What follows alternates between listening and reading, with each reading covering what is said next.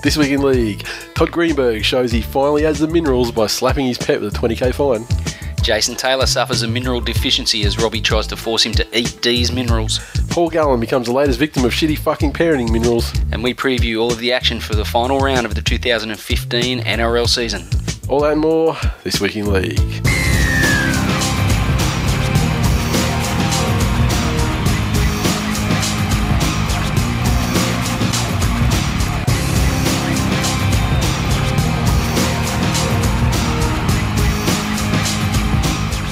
Welcome to episode 204 of This Week in League. I'm Nate. And I'm Glenn, deliverer of real talk. Nemesis of bib and brace wearing, crayon wielding fuckheads. Yeah, you don't even fucking know what he's got stored for in store for you either. I can handle his worst, mate. Mate, I tell you, the internet is a fucking strange place the last 4 or 5 days. Yeah, very strange. Very strange. Little cunts fucking coming at me. I don't know if they're jealous that I got fucking original Golden Gate Time ice cream in my freezer. I'm sorry. Can I have some? Yeah, you can have some after. Remind me, you can have some after. No, look. Can't we just pause it? We'll do a break. We'll have a break after. Yeah, we'll get to the news and you can have some. Then you can do your... I'll tell you what. After the news, you can have some, and then you give a recap of in the recaps. Yeah? Right. All right, done. Easy. Welcome to all our new listeners. Thanks for stopping by. This week, we love you. We do love you. What we don't love is these little fucking guppies fucking stepping up, though. Like, admittedly, like, I fucking threw the first fucking thing toward, that fucking Josh bitch. Because it's just so fucking annoying. Like, you could probably hear from my voice, but I'm currently sicker than I've ever been. I've had a very fortunate life. Haven't broken bones. I've been to the hospital one time my entire life for a concussion that I got making a tackle in footy. I never stayed in hospital for any length of time, at all overnight. Never really been sick. Never had a major disease or anything like that. But I tell you, this fucking flu that I got on the weekend is the worst fucking cunt of a fucking flu. If you make me sick, I'm going to get that fucking pink Stanley knife there. If I make you sick, if I cut out your testicles, if I make you sick, there won't be a show next week because you won't be able to fucking get in the car and drive over. I haven't left the house this week. I haven't been out of bed before 10 a.m. in the morning. Just absolutely debilitating. And yet at 10%, all these little cunts want to fucking try and come at me and still get fucking smacked away. So it just goes to show there's a fucking level. There's a level of greatness, and it's great to have aspirations. But back it up, bitches. At the end of the day, a lot of people talk about that particular individual and complain and all the rest of it. I've never interacted, But he's not the only fucking one. He's not the only one on the fucking weekend. There were a couple of people that stepped well out of the fucking line, the habitual line steppers, and let me tell you, just so sick, got no time for it. Oh fucking then they fucking Josh is like, you don't know what I've been through in my life. No, I don't, cunt. So if what I say is going to fucking hurt you and make you contemplate your life, maybe you shouldn't have fucking said anything in the first place, cunt. Don't open that door. Simple. If you don't like what kicks in, don't open that door. Simple. It's got to take more energy to fucking engage with people in that fashion than it does to just fucking walk on. I was trying to walk on. I was trying to catch up on work, and it was actually keeping me awake. That was the something. But no, like when we were talking before the show, I mean, I got business stuff coming up that like I'm not going to have fucking time for this nonsense. So like I'll just fucking block these little cunts next time and try and be the bigger person. But I mean, I do extend. I mean, Josh, if you're listening to the show, I do extend the most cordial of invitations to come to El Loco on Grand Final Day and meet the gang. And I mean, I say that without I'm not threatening anything like that. It's just that he wanted to, he clearly said that I wouldn't have said that tweet, which was just like, hey, Twitter, can you please delete Josh Robbo's fucking account for me? Because, on behalf of all of Twitter or something like that. Yes, I will read that tweet to you. I'll fucking print it out on a fucking A0 poster and fucking get a fucking professional sign writer to put it on the wall at El Loco, and I'll read it to you, and then you can do what you fucking want, mate. Simple. I got no bad blood there. I just want to show that I'll read it to him, and then he'll do what he's got to do. Are you done? For now, Glenn. You're done being a threatening person, Nathan? Oh, I did not threaten. You're very threatening, very intimidating. You're a very scary person. I've always said it. Yeah, well, I find you very scary. You're like a Twisty the Clown. I just remember the power of fucking any of that shit that stupid cunts post on my fucking Facebook wall. I just do you remember. I mean, you don't follow Henzo Gracie on Twitter, right? It's one of the Gracies. No, I don't. There was this time he's in New York City. He's got his gyms in New York City. I want one of the Gracies to have a daughter and name her Gracie. Or Grace. That's just me. Or Grace. Just Grace Gracie. Yeah. Why couldn't she be Gracie? Gracie. Well, it could be, but I mean, like Gracie's more like a pet name, not an actual name. But Henzo, he was walking home from gym one night, or I think he'd gone out or something like that. He was walking the streets of New York late at night. You've told me this story before. It's tremendous. He's fucking walking with these two guys. And he's tweeting. He's got his phone out and he's like, there's two guys following me. I'm just going to pretend I'm drunk and everything to see what's up, but they're fucking clearly following me. I mean, this is going to be a mugging. And so he's over the series of tweets. These guys do get to him. And eventually he fucking calls them on it, beats one of them up, the other one runs away, chokes the one out, unconscious, then starts punching him in the eyes until he wakes up again, and then chokes him out again, and starts punching him in the eyes. He was saying he was like doing like a panda, giving him like black eyes, and he just kept doing that, and then he called the cops, and then he drove around looking for the other guy. And so I've always really fucking wanted to do that to somebody. That's all I'm saying. I just think it'd be funny because it gives you the time. If you choke someone out the first time, it gives you the time to pull your phone out and then you can start Periscope up or whatever and then do it again for like a live audience. That'd be kind of cool. I'm just saying, that'd be kind of fun. I just remember, Nathan. Yes. I remember back in the day. Yeah. When we had a few set twos on Twitter. Yeah. A few little ones. Back in like 2009.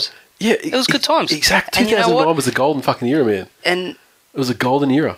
It was fantastic, and we just kept going and going and going. And I don't recall. Cried a couple times.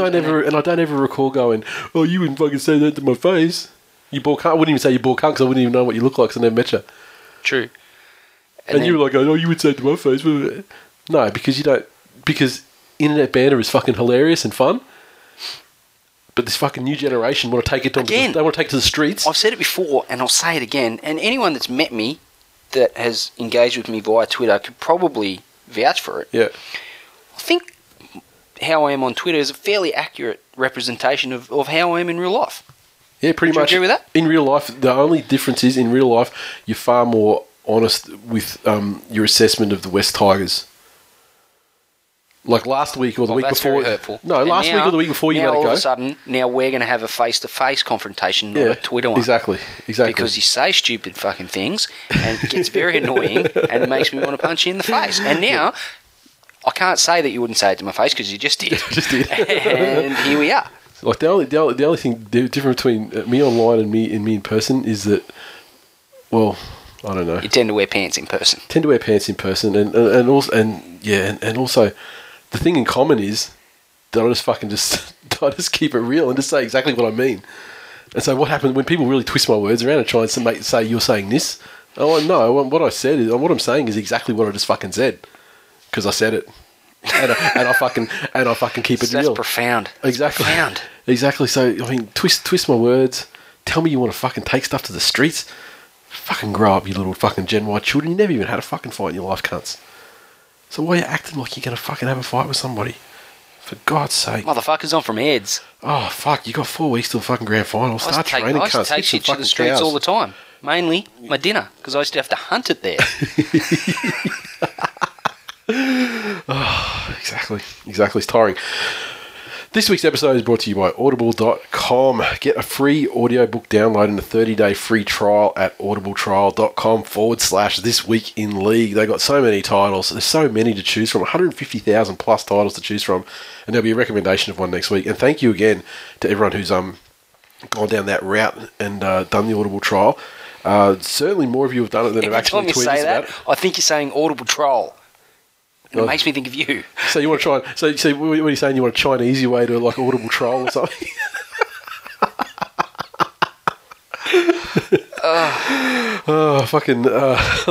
Let's talk about football because we never talk about football until an hour into the show apparently.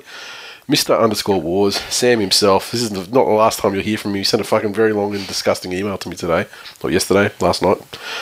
Discussion point for This Week in League. Why the fuck? FK. Hang on, is this the long and no? This is just the tweet. Right.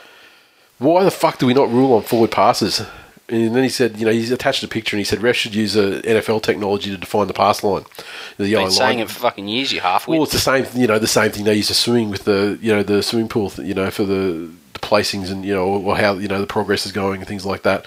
I agree 100%. And the thing that shits me, I remember there was that Manly game in the middle of the season where there was a pass thrown and they were determining if a player had touched it on the way through, that the cutout player had touched it, and if so, had it gone forward.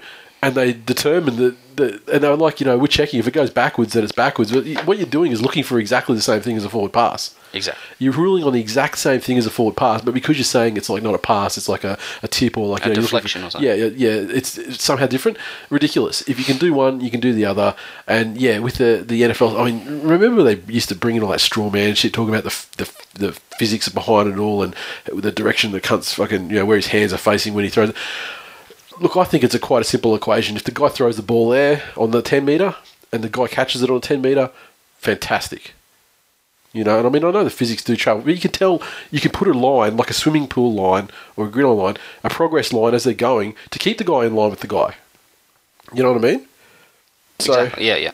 So there's a way to account for that. Yeah. But it's the ones, like those ones I could probably cop.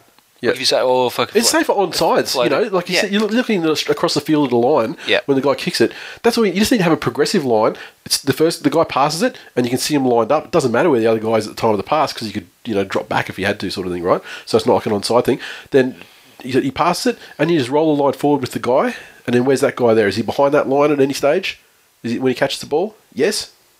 It's good. Is he over the line? No. Pull it back. Why is it that a bloke from Aids and a bloke sitting here with no fucking pants on, sick as a motherfucker, can come up with this genius plan, but these people on God knows how much amounts of money, part of a fucking $1 billion organisation, just can't get it together? You know what I think is the reason is I think that if they actually put technology to check forward passes in there, you would lose a double-digit percentage of magnificent tries from the game. The amount of ones they let through, the amount of times a try is scored off a massive forward, not a massive forward pass, but like a good, half a metre forward pass that the referees don't even talk about because he just cut 5 guys out, a spectacular fucking balloon pass over the top. They never mention it. They just talk about what a great pass. And there is that element too. Like at the end of the day, if the pass was half, like if we're talking a foot, or whatever, would it have made any fucking difference anyway? And, so, there is that entertainment factor. They do it in the NBA. Sometimes, a guy's on a breakaway fucking dunk. Sean Kemp used to be notorious for it. LeBron James cops a lot of flack now. Oh, for travels. Like, Sean Kemp, for fuck's sake, that motherfucker, he'd take 3-4 steps at times, but the fact that he jumps over the roof and could do a fucking quadruple somersault before slamming it down on some poor cunt's head, that's entertaining, that shit. Don't call no foul on that. Don't call an infringement there. Don't pull up the play. It's probably entertaining as fuck when Matai Murali-Duran fucking bowls a cunt too. Look. Motherfuckers doing it illegally. But it's spectacular, so let's let it happen. All I'm saying is there's a certain element of leeway given, and there's probably that to be factored into the NRL as well, as far as forward passes go and some other indiscretions, I guess. But that's not for me to decide. That's for the governing body. That's it. But I just don't like the people like Gus going, you can't rule on forward passes. Like as in saying it's like something that's not possible. Of course it's possible. If Channel 9 can't get it done with their technology when they're showing the games, get someone decent like ESPN in there. I fucking don't understand how we can have, like, in cricket. Yeah. Technology that follows the trajectory of a fucking cricket ball that's going at 6 billion miles a fucking hour, and saying where that's going to hit and what like trajectory. 5 millimetres of it is going to hit the fucking inside of the outside of off. And everyone's like, that's got to happen. Let's get it done. Yeah. But a fucking line across a footy field. Sorry, guys. Not possible. And even if it didn't catch them all, and even if it was just like, there was like a line ball sort of thing where they're going, that's kind of, that's all right. It's these ones like the fucking one, like where you'd see it clearly. They go, we can't rule on it. We've already fucking set it upstairs to look at, though. I mean, yes, you look at the replay and it was 10 metres forward, but we've gone past that point. We didn't call it, so now we can't check on it. Those ones like that, I mean, it's just ludicrous that they can't fucking go, well, obviously the guy fucking threw that 5 metres forward. Or 1 metre forward. I mean, there are noticeable forward passes that everyone knows, and there would be no dispute over it. But, yeah. No. I mean, just rule on obvious ones. Rule on obvious ones, and you take out fucking 90% of the aggravation from fans, probably. I mean, because when they're line ball, they just go, oh, it's line ball, and everyone, and you know, the fans of the team that did it go like, oh, you know, that was flat. And, you know, the other teams go, oh, fuck, that was forward. But the obvious ones, pull them out of the game, and I think fans would be mostly happy, mostly. As a West Tigers fan, you take the fucking horseshit boardroom bullshit and player revolt and coaching horseshit out of the fucking equation. Yeah. People fucking bitching about referees fucking just kills my rugby league soul. Oh. I get it it's frustrating. What the fuck are you going to do about it? And if you're going to fucking nitpick every single fucking call... And this isn't in any way related to your fucking stoush. I'll relate something directly to my stoush. How can you fucking complain about a refereeing decision when you're down 22 fucking nil? And blame the loss on the fucking some bullshit? Fuck off. My point is, it's just so fucking rampant. Yep. And it's probably more in your consciousness because of Twitter. Because you scroll through and there's, you know... Fucking hell, you just get bombarded and overwhelmed with the amount of people bitching about it. Yeah. But, yeah, I just, for fuck's sake, try being a West fucking Tigers fan for 1 minute, you fucking selfish cunts. You want to sit here and you want to fucking complain. You want to complain about fucking, you know, a pass or a fucking knock on that was... Try being a West fucking Tigers fan. You fucking act like you got border... You fucking have border in trouble and shit like that. Fucking hell. You don't know what fucking border in trouble is, son. Border in trouble is when it fucking stops your team making the finals year after year. That's border in trouble, Nathan. You don't fucking know. No, I don't know anything about that. And we'll continue not to know anything about that. No doubt about it. You jerk. I tell you the thing. The thing lately is like when you're fucking sick though. Like I don't suffer fools anyway, but that slight little thing that makes you just go, nah, I'll hold my tongue.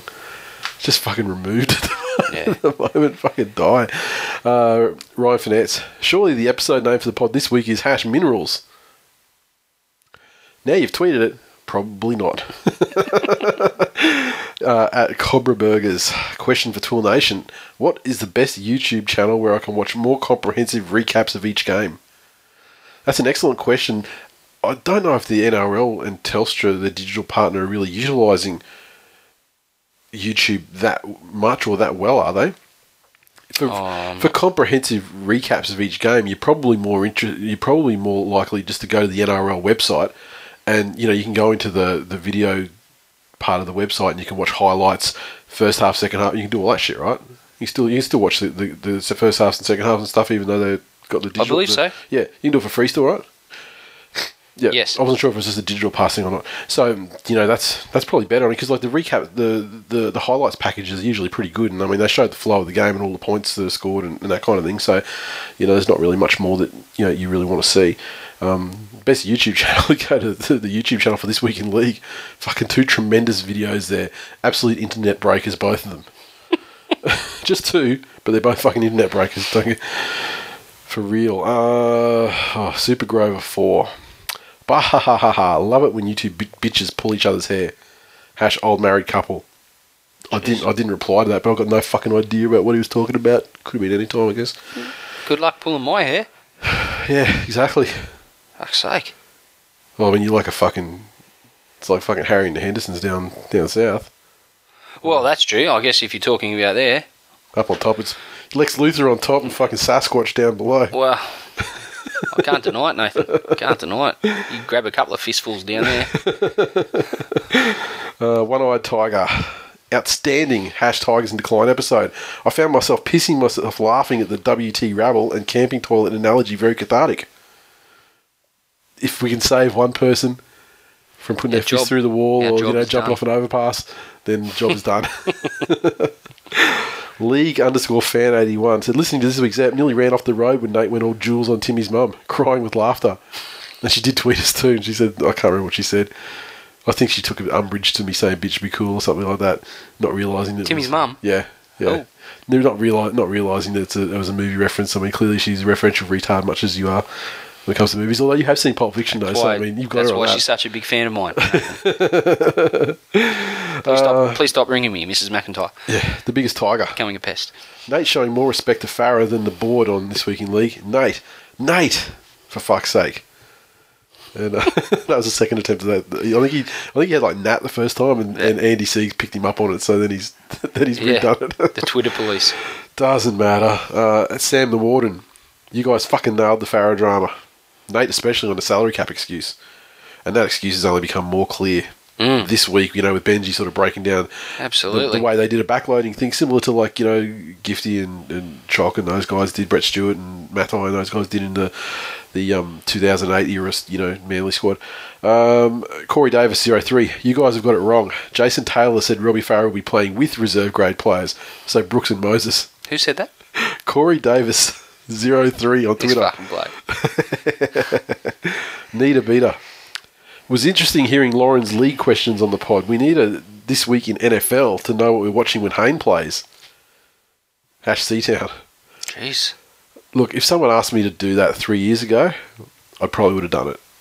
But now I could not even be tempted to start another podcast, to be perfectly honest. I think nobody got time for that. Ryan Finance again. If I was ever the kind of guy to feel sorry for myself, all I'd need to do to feel better is listen to Glenn on This Week in League rounds 20 to 26 every year. Oh, fuck. It's so true. Because I trot out the factual stuff about how we're going to win the comp, and then rounds 21 or so. Usually you can keep it going till pretty much 26. This year, however, you did pull the plug a couple of weeks early. Yeah, it was just getting beyond a joke. That's just cumulative effect of years of bullshit. It was just getting beyond a joke. But what's more heartbreaking though, this year or Lottie fucking dropping it in 2011, or the 100-minute thing with fucking Liam and the intercept? Oh, as much as like the last several years, 2012 through till present day, have just been fucking woeful. Yeah, because every year I've just miserable slogs. Just horrible. Because every year I'm like, oh, well, we've got it together. Last year was a fucking abomination. Came good at the end though, and promised for the future. Got it together. Yeah.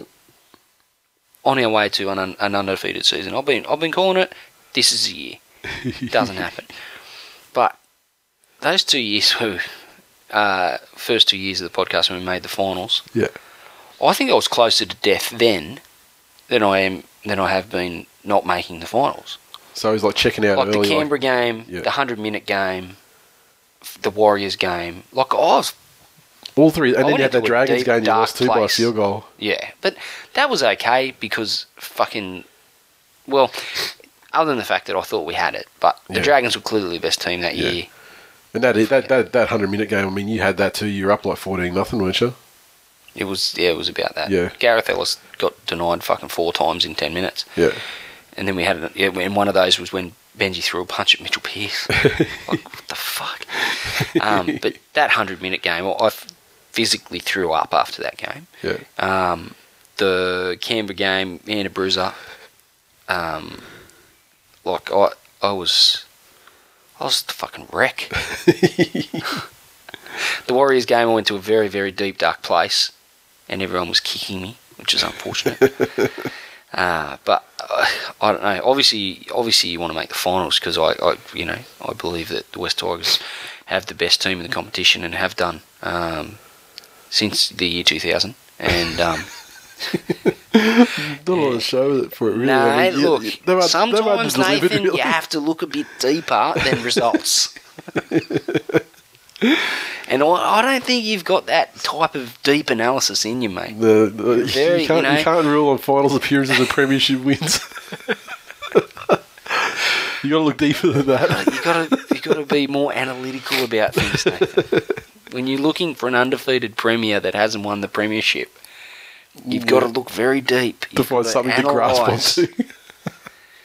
You've got to be under the influence of certain substances. Unky D, And, well, this is actually great. Unky D, finals. As a neutral observer, not sure how to deal with this. Could you get Glenn to cover this? Would welcome his expert advice. Well, first thing I'd get you to do is climb up onto a fucking stool so you can see the TV. Maybe get your brother to turn the TV on for you because the remote control will be too big for your tiny little fucking hands. And just sit there and shut the fuck up and watch and enjoy. My advice at first is West Tigers charging through the final series. Yeah, that's not going to happen this year, though. In the 20s. Yeah, we're going to win the 20s and the fucking Reggies this year. It's amazing. Who, Manly? Yeah. Please. We've never fucking qualified those. I can't remember the last time we qualified those kids. But yeah, what I would do, I would start off with a similar advice, even though I'm coming from a position of not really knowing what it's like to miss the finals. But first thing I would do is I'd get your brother to put you up on the chair and then fucking slap the piss out of you for even fucking thinking for 1 second that your team's not going to make the finals, you shit fan. Been saying it all year. How much of a shit fan that bloke is. Just the worst. My God, fucking put on a St. George jersey and go and fucking find someone with a black tooth to fucking hook up with. Mate, his brother hogged chromosomes like Corey Norman hogs the ball. He's like hogging chromosomes like Corey Norman to the power of fucking Josh Dugan, ball hogging. Yeah, I'd call him, I if I could remember what Danny DeVito's name was in Twins, that's what I'd call him. I remember Arnold was called Julius, but I can't remember. Anyway, but yeah, I think we get the point. Andy Siegs is Julius, you're the other one. Michael Darren, 79, and a nice real talk on Hayne. Experts, in quotes, say he won't do this. Does it? Okay, but he can't do this. Does it again. Oh, but wait until he does it. Mick the Perm. I like how he's changed his name just quietly. Yeah. Oh, I don't have a perm. I don't know where it comes from now. Mick the fucking Perm. And I've messaged him after he's put his jersey order in. And I'm like, oh, fucking, you're going to put the perm on there, right? And he's like, no. God. Well, I guess I'll go fuck myself then. I've never been more disappointed in someone than I am in Mick the Perm. Yeah, and now he's changed his Twitter handle to the Perm. Mick the Perm. He's finally embraced his true self. Well, it's obvious. Exactly. It's just obvious. It's out there. It has been the whole time. He's put the first offer on the table for airport pickup this year. Has he really? Yeah, messaged me yesterday or the day before. Are we all going to fit in a fucking smart car? Has he got a smart car, has he? Yeah. Is that just because he's a perm, or that's what... Well, it's what, I mean, he's a fucking hipster. He lives in Bondi, drives a smart car, has his fucking hair in rollers. Or is he going to show up with his slippers on, his hair in rollers and a gown? How are we going to fit on his Vespa? Benny27 just finished episode 203 of This Week in League. Great fucking real talk on Hayne haters. The man is killing it no matter who's in front of him. Yes, sir. Bernard JKD, love the Hayne talk, just so long as I don't have to watch the gigantically overrated drivel that is gridiron. Zzz. Yeah. Each to their own? Each to their own. I mean, at the end of the day, there's an Australian over there killing it. If you're not happy about that, you can go fuck yourself. If you don't like the sport, don't watch it, I guess. That's fine. And those people are fine. Bernard likes... Those people are 100% fine. Bernard likes rugby league, clearly. But I remember he had a crack about, about the hurling and everything as well. So I don't know if he's like a gypsy or something. I don't know what sports he likes. Like, other than rugby league. Gypsy? Wow. I fucking hate parkies. Now, Special K. What the fuck was that Haynes song? My ears just caught AIDS. Look, your ears have just caught up with the rest of you. I wasn't a massive fan of it either, but got a bunch of other people going, oh, that Haynes song was fucking amazing. I thought, yeah, it was all right. Yeah, blame it on the song as the reason you got AIDS. Your ears caught AIDS. YB203, fully support your views on Jarryd Hayne. I hate Parra, but fully behind him in the NFL. Hope it rains dollars on him for having a go.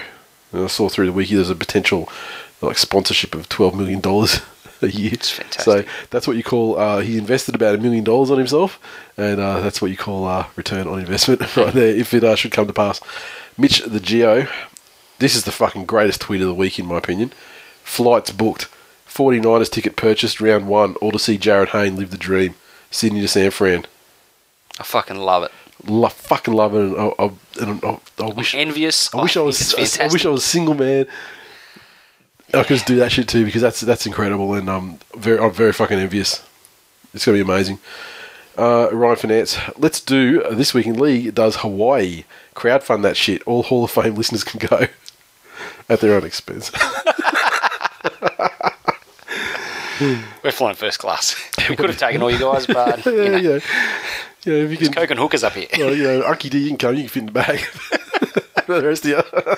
He can be our hood ornament. Okay, and then Saguna tweeted this through the week, and I mean, just stop me if you've heard this before, because I was sure. I've heard this before. I was sure that this. Saguna said it. Yeah, I was sure that this is something that's kind of like this year. But he said, "Hey fellas, this morning on Triple M they talked about how you got supporting your NRL team. So TWiL Nation, how did it happen for you?" I just feel like that happened within the last month.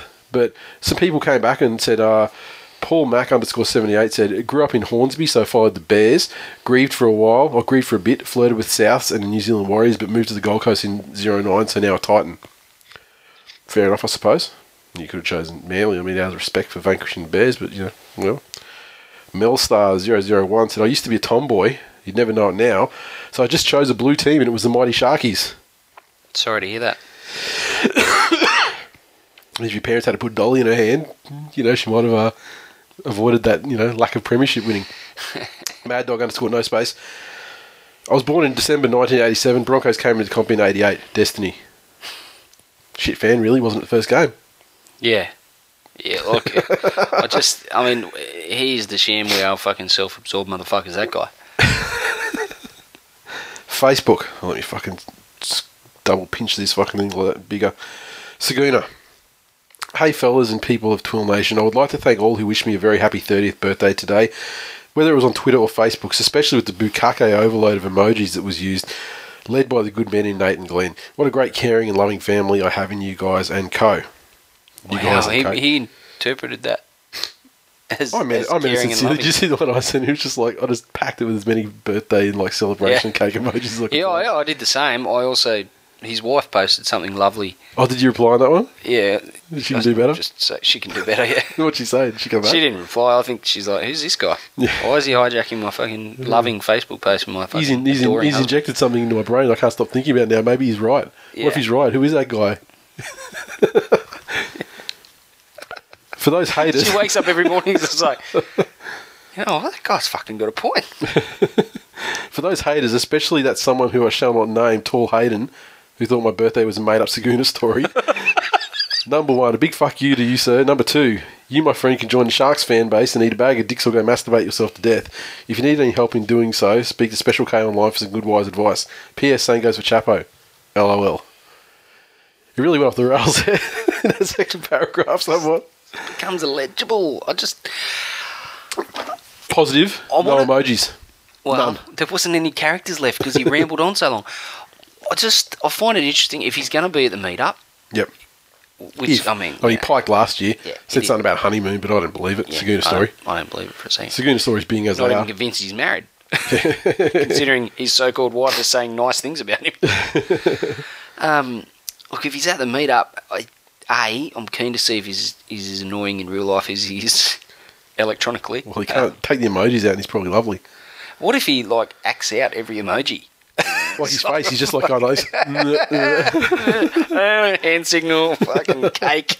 What do you do? That takes a lot of energy. He turns up with a big suitcase like Carrot Top or something with all these fucking emoji props to use. Fuck, that's got to be painful. Yeah. Even more painful in real life. I didn't even think it was possible. Don't get any ideas, Saguna, all right? You please come to El Loco by all means. I'm sure everyone would like to meet you, but leave the Carrot Top fucking bag of accessories at home. He'll show up with that, and then much like the Valentes and more so the McIntyre brothers showed up with the fucking Mario and Luigi's, and yep. That was well done. The Valentes just showed up with the Midori, which put you to sleep in the cab on the way to the grand final. True. It was what they put in the Midori that was more the problem. Okay, so email. We don't get a lot of emails, but this time we got one from Mr. Wars, aka Sam, previous 1 or 2 time guest host of the show. Strap yourselves in. Well, I've been pondering this for quite some time. It's been bothering me. Like when you don't wipe it off down there and a little bit of poo gets the skin irritated, and sometimes you may get some pus build up. That's kind of like what my head is like with all these thoughts. Are you going to continue rooting this rubbish? I just need to clean the little nugget of Brisbane Broncos related poo out of my mind bum. That way I can feel better, a little less itchy, and my finger won't smell as much. So here goes. I was an Anthony Griffin fan, a big one. He coached those boys from 20s all the way through, and he was the bloke that signed the MILF and gave Hunt his 7 spot. I understand that no matter who you are, you make way for Wayne Bennett, but even without Wayne, this team was destined for great things. We were/are a young team. We grew together, and under Hook, I really believe we would have won a premiership in the next few years, no doubt in my mind. The team was getting better and better. Wayne has put all that on steroids, but Griffin doesn't get the props he deserved. To all the haters, go eat a bag of Glenn's tasty mini cheese-covered dicks. Hook deserves a top grade spot coaching more than a lot of the other cunts out there. But that's not my major talking point. This is the Broncos will not win the comp in 2015. Wayne has brought in a new style of defence to the team. No longer are we up and in. We hold our line and wait for defenders to commit. It's working and I fucking love it. But it also means as a result, we do let teams march up the field very easily. As we hold off, our line slightly backtracks. It's hard to break around or through us, but the yards are there if you simply want to go forward. As a fan, it's hard to sit through, and frankly, no one wants to see their team defend repeat sets no matter how good the defence is. I drink a lot more now. It's causing tension with the woman in the house that cooks for me. I have sex with her less too. All definitely football related. Versus most teams, I think we can hold them out. Big teams are a little harder, but as we're more of a mobile pack, there's a big danger in playing the Dogs and also the Roosters. I truly believe we can beat these teams come the back half of games due to our sprightliness, but as the stats show, we can't chase points. We score first, we generally win. Other way around, not so good. Our attack is built on confidence, and we simply can't afford to get our heads down early by conceding points. This is a knock-on effect to our defence too. Ben Hunt is great, but he's also not kicking us out of a tough situation either. The Roosters, they fucking scare me. I'm actually physically scared of Kane Evans, and I have dreams about him doing things to me and me needing to wear a women's sanitary pad for a week after. Oh. He's a monster. They have these types of guys across the park and on the bench. The Broncos this year without Maguire have a shit forward rotation. We lose so much with the Sam Blair Parker off the field. Our other options are shit, frankly. We can't compete versus the Roosters here and can only hope we don't concede points when they're off the field. Big weakness. We're a young enough team to have a good 5 or 6 years of dominant football ahead of us. We'll win a premiership or two in this time if we can keep people fit and healthy. Of that, I have no doubt. But can we win the 2015 premiership? No. I think we're just a little bit off. Another year, maybe. I'd be happy to be surprised, though. The Roosters are losing some key players next year. We may be a good shot with them out of the equation. I'm putting a small fortune on the Warriors to finish top 4. I know that. But the Broncos premiers in 2016... that I'll be putting my house on. So there I said it. We're just a little underdone. Here's to another decade of awesome. It's just starting in 2016. Right. I remember he tweeted me probably a month ago when he's like, I bought tickets to the grand final and I'm going to El Loco and you're going to fucking watch Broncos win the grand final. And okay. Back it up. Back it up. He didn't say they wouldn't make the grand final. No, he said they'd win it. He said he said about a month ago that you're going to have to fucking sit there and watch them win the grand final, because this year they're going to be winning. But now he's backtracking on that, so I'm not sure who hurt you, Sam. But stop being a shit fan. Believe your team can win this year, like the rest of us do. Hey, I still believe the Tigers can win the comp this year. Exactly. Where the fuck are you at, son? Exactly. Last week, and I think the week before, one of two of you complained about Stitcher not updating. We don't have any control over them, what they do, so I emailed their support and I told them they fucked up, and they came back to me the next day and said they'd fixed it. So if future eps aren't up on Stitcher like at usual, the time you would expect, kind of like 1 a.m. in the morning on a Wednesday or Thursday morning, get back to me and let me know, because, they basically just take our feed, which obviously works because it's on iTunes and stuff. So, they're just fucking up. Run TMB, still available. Run DCE, 1XL shirt is left. And the TWiL Nation print had a little bit of a run on those through the week, which is fantastic. Thank you, everyone who got on board with those. Our very own Twilgenfeld, he's back in the mix. Had a great one for Saguna the other day, catching up on episodes with his weekly strips. But he's done that great print, featuring a lot of the in-jokes and characters from the first 200 episodes of this show. And, of course, many of you are actually characterised or on that print in some way. So get on board and get it from respecttheshooter.co, and, we'll get it out to you pretty soon, I think, because we're almost at the stage where we can place the order. Lastly, the Eat, Sleep, Hunt, MILF, Repeat shirt. There was a bit of run on, I can't imagine why, but there was a run on those over the weekend. They're all getting very close to the pre-order stage. So given the fact that the players named on the shirt are actually the ones that fucking beast moded last week. Maybe you Broncos fans who haven't got on that shirt can get along and get on board. And that's it. Sam ordered one of them? Don't think so. He's the fucking shittest of shit fans. Well, I mean, he doesn't even think his own team's going to win this year. Well, it's true.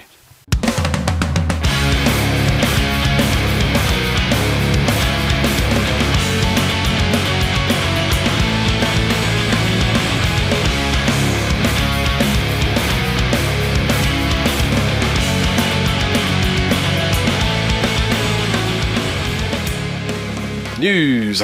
First story.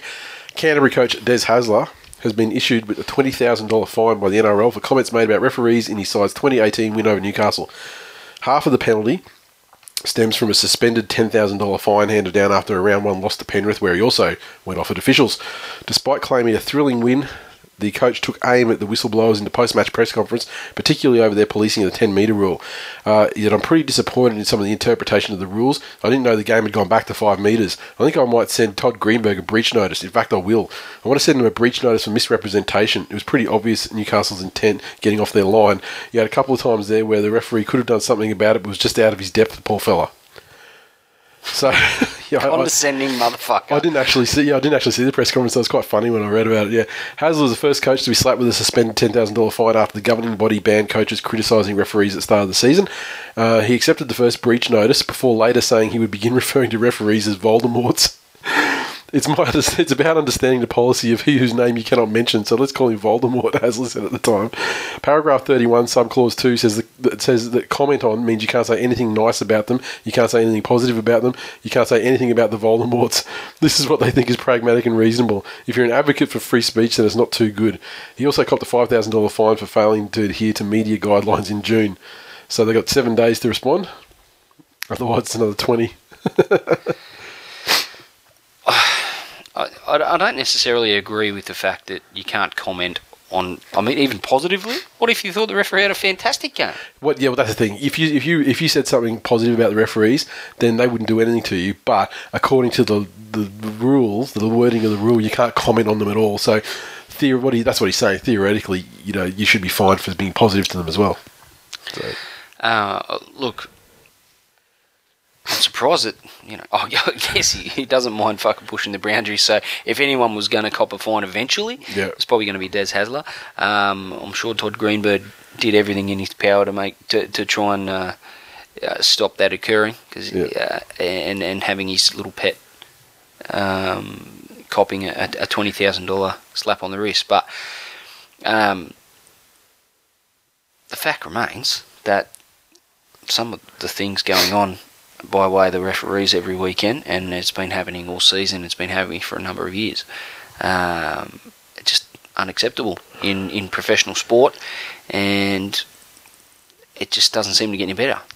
The real issue here is that we're a week away from finals, and Dessie's just putting it on the table that he wants a bigger 10 metres for the Canterbury games. That's his go. And that's what he's going to get, because that's what he does. And that's his go, and he's done that his entire career, and Manly have reaped the benefits of that in the past. And is it worth $20,000 if it wins to win a grand final? Game? Or a grand final. Yep, absolutely. I don't think any club would begrudge that. They'd pay it on their behalf.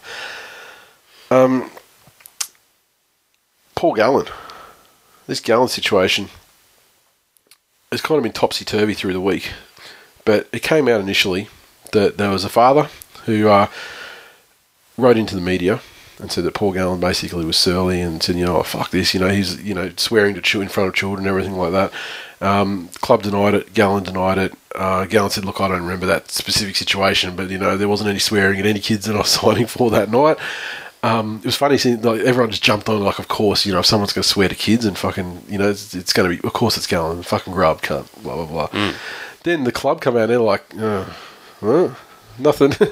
We don't know anything. Nothing happened. We had security there. They said nothing happened. And then you go and you see on Facebook, I don't know if they've been taken down now, but the guy's Facebook page was open to everyone, and you could see he's got pictures of the kids with players, and they're like, oh, we had a fucking top night, it was amazing. No mention of it. No mention of any negatives or anything like that. So I just wonder what the fuck. Hey, mate, don't sniff on the podcast. Oh, no, people don't terrible, like it. have to wait till the breaking story so I can fucking grab a tissue. Real Jedi's going to be all over you. Oh, I tell you. I'm trying to like do it once every fucking now and then. Not like every fucking minute. Just like make it happen, mate. Just do what you got to do. Please continue. Comments on Gallen. I think that maybe this one might be beat up. It definitely sounds like a beat up. Yeah.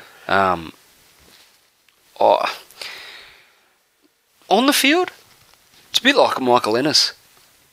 Excuse me. A bit like Michael Ennis. On the field, absolute fucking germ of the fucking Absolute. highest magnitude. And I respect the fact that he does try and gain a competitive advantage through any means possible. Some more a little bit more questionable than others, but off the field, I find Paul Gallen to be. I find him to be fairly, pretty well represented in the media as far as gives a good account of himself in the media. And he snotted Bo Ryan that time on Mad Monday, so that was awesome too. It's got to be good. Michael Ennis is one of the most articulate blokes. Yeah. Insightful commentary. Yep. And you just wonder what the fuck he takes before a game. Well, that's the thing. He's good like with the gab. His eyes roll back in his head, and he's good with the gab, and he's good with it works both ways. Yeah. It means that he can come up with the right thing to say at the right time to get under someone's skin. Sure. And fuck, I'd be a good sledger. Oh, yeah. This is the thing. This guy's the problem. I'd be bad. I'd be one of the ones in the media where people would be like, "That guy's a fucking cunt." He is a germ. Because I would go to the thing that I know would just crush the fucking spirit of like, I'd take it too far. I'd be Nick Kyrgios. I'd just be straight into like. I know I won't say on the show, but I know some things that I know I would fucking say in the heat of battle, just to people, and it's like the worst thing you could say to that player, and they would fucking die mentally, like they'd be gone for the game. But it would come out, and I would just be the fucking villain, like the and worst. You would relish that role. I probably would too, but yeah. The fact that the biggest thing that I took out of it, whether Gallen did it or not, and I'm given the rest of the story and you piece it all together and take the media horse shit out of it. Yeah. You probably get the feeling that old mate isn't a particularly fantastic parent, given that he thought it was okay for his child, as his own story says, for his child to write something about Paul Gallen being a dickhead on a card and going up into his face and handing it to him. Yeah. Is that really... What's his kid? His kid's about Jackson's age. Yeah. Maybe a little bit older or something. Yeah, about that. From the pictures, they look about that, Yeah. Maybe a touch older. There's like two or three of them, though. So, I mean, they're all like, small. Jackson... He would never even dream of uttering those words, let alone writing it on a card in my presence with my fucking blessing and handing it to a football player. Yeah. That's funny. We hear a song, like there might be a song on the radio where they keep like swearing. They sort of just, mute a fraction of the word to try and take the swearing out. And like someone's got the word like shit or something, and he'll go, "I just heard the worst swear word you can ever say." And he goes, "I'm just going to spell it. SHIT." And I go, "Well, if you think that's the worst swear word." You got nothing. You haven't spent enough time around Daddy. Which just goes to show that the children are never awake when I'm recording this show. Exactly. And they're never listening when you're in the car. What I do in the car now for the road raging purposes, I'll just throw out like just random objects, like I'll call people donkeys or potatoes or something like that. And so now like my 3-year-old, she's getting creative on the road rage stuff. If someone's driving too slow in front of us for her liking, if it's a traffic jam or something, it doesn't matter if there's a reason for it or not. If someone is in front of us and she perceives that we're going slower than she'd like to be going to where we're going, she'll be like going, tell this wee donkey to hurry up. And she go, that guy, Daddy, yes, darling, yes. That guy, that car in front of us is a donkey poo. It's just, that's hilarious. So she's making up her own little... Yeah, but given the guy's Facebook account of the evening and the fact that he thought it was okay for his kid to call a football player a dickhead and then go and hand it to just begging for a reaction at the end of the day. And why should he fucking wear it too? I mean, like, I know you can't swear in front of kids, obviously. But don't expect him to be delighted to fucking receive something. You know what I mean? Like, if he's just short or surly or something like that, what did you fucking expect? Yeah. I mean, he shouldn't be telling kids to fuck off or anything. You know what? Like, I don't believe that he would have been swearing in the presence of children. You know, like, whilst they were there getting things signed. Yep. But would it, you know, is it so wrong? Like, if Paul Gallen was having a bit of a fucking shit day. Yeah. You know, what if, you know, I think Ben Dunn is probably the most intelligent thing that fucking dope has ever fucking tweeted. Talk about your backhanded compliments. But he said, you know, what happens? He's got a young family. What if his missus is on the phone, come home and the kids are fucking carrying on like pork chops? You know, I need your help, do this. And he's got media commitments. What if he was just having a shit day? Yep. And he wasn't quite as welcoming as what you might have hoped he would be. Yep. Does that mean, you know, would you hand him a fucking card that says you're a dickhead? No, just what are you hoping to get out of that situation? You know, he was like and what does that say about your fucking parenting skills? It says fucking some pretty poor stuff. And the thing is, that people can have shit days, and they can be, you know, they can be surly or short or something because of that shit day. And this is why I don't stand by this 100% all the time, but I don't meet your heroes. Because it can always end in fucking crushing disappointment. I cop a lot of flack, and every time I mention Counting Crows, everyone's like, everyone's got something negative to say about it. But I've always worried if I was ever to go and do like a meet and greet or whatever at a concert, and the unlikely event that Adam Duritz would come out. Yeah. He's got so many fucking personality, I won't say disorders, but traits that aren't necessarily socially fantastic. Yep. I'm hesitant because I don't, like, that guy's a fucking genius to me. Yeah. You know, and I don't want to meet the guy and walk away and go, because every time I put one of their fucking songs on, which happens every week, you think about it. I'm like, this guy's a fucking cockhead. Well, it's like, we rewind back to 2003, and I really like Disturbed around about then. It was about 2003, and they came out and played a show, and they were playing at the Waterloo at the big, you know, arena out the back of the Waterloo, and I had a friend. The fuck is the Waterloo? The Waterloo Hotel, like in the Valley. And then they've got it's got the pub, and then it's got the other half, which has got just like a big barn with a stage, you know, and just like in Newstead, just across from near Emporium, and they're playing there, and a friend of mine at the time was roadieing for him for the Brisbane stuff, and he's like, look, they're going to be there doing their fucking sound check and everything at like 3 o'clock in the afternoon on this Friday, or, you know, whatever it is, and he said, I'll give you a call when they're there and everything. I was like, fucking cool. So I went down there with a mate who was in the band I was in at the time, and I had fucking tons of stuff, like CDs and shit like that, and the guitarist, well, you know, luckily he was a guy who I idolised because I play guitar. He was fucking he was awesome, fucking signing stuff, just shooting the breeze. The same for the bass player who's not there anymore, but the bass player they had at the time, the original one, he was just like the coolest fucking guy. The singer and the drummer, like they did sign the stuff, but they were just like, they were cunts, like fucking, there was literally like half a dozen people there, maybe, and they were just like cunts, like fucking, you wouldn't believe, and you're thinking like, you know, just, in what way? Like, just like they were doing it under complete duress, and like, you know, you know, like fucking poor me, like, you know, like, like what they probably said, like, you know, who's got time for this shit, sort of, you know, that sort of thing, you know, like they were kind of like, they weren't unpolite, but they were like, you know, the vibe that they weren't real keen on it. And given the situation, like, it wasn't like there was a fucking crushing throng of like, you know, fucking 500 people there or anything. Like, yeah, exactly. There was like 4 people, I think, including me and my mate, and then some other random guy and his mate that, you know, caught wind and rocked up as well. And it didn't turn me off him completely, but I mean, I must admit, like, you know, once that bass player got sacked out of the band, I was kind of, that's when I was like, you know, he was a fucking cool dude, like, yeah. And it's 10 years later, don't even listen to them. So, yeah, gotta be careful when you meet your idols. And this wasn't even a fucking idol, because this guy was a Tigers fan, I think, the father. So, you know, he was just trolling Gallen, and it sounds like he didn't even, you know, the truth of the story is he probably didn't get what he was looking for, but he wanted it to, and, you know, that's the claim he's making. So whatever. A little bit on the old Robbie Farah situation. Benji's piped up and said that the West Tigers' decision to axe Robbie is probably due to his abrasive personality and not the salary cap. Benji said that he's a very bad loser and a very emotional person when it comes to defeat.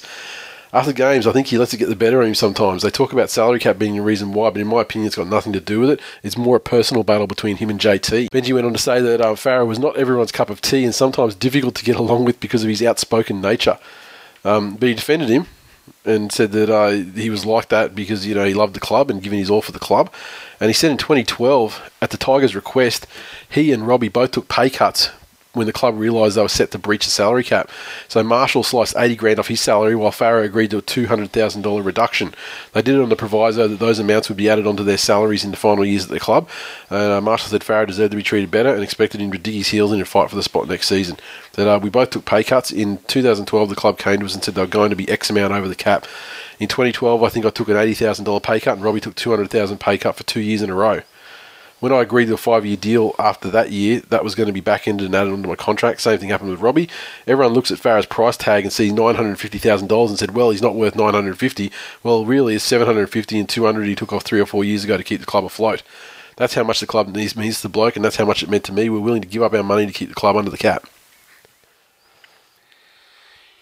It changes my perception to a certain extent as to how Benji exited the club. Well, he still exited though. I don't agree with the video in the Blues Super Rugby jersey. I think that was probably a bad move. Yeah.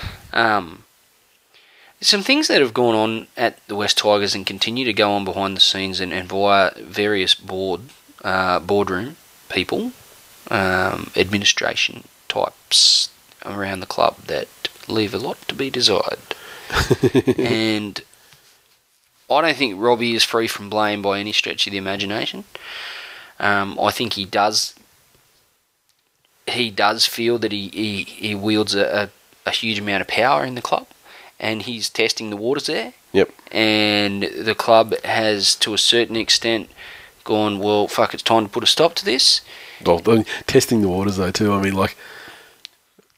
The motherfucker has a processing plant now. He was testing the waters, probably 4 years ago. But we're talking a new board, we're talking a new coach. Everything at the club is changed. Yeah. And maybe he's, deciding I still wield the stick around here.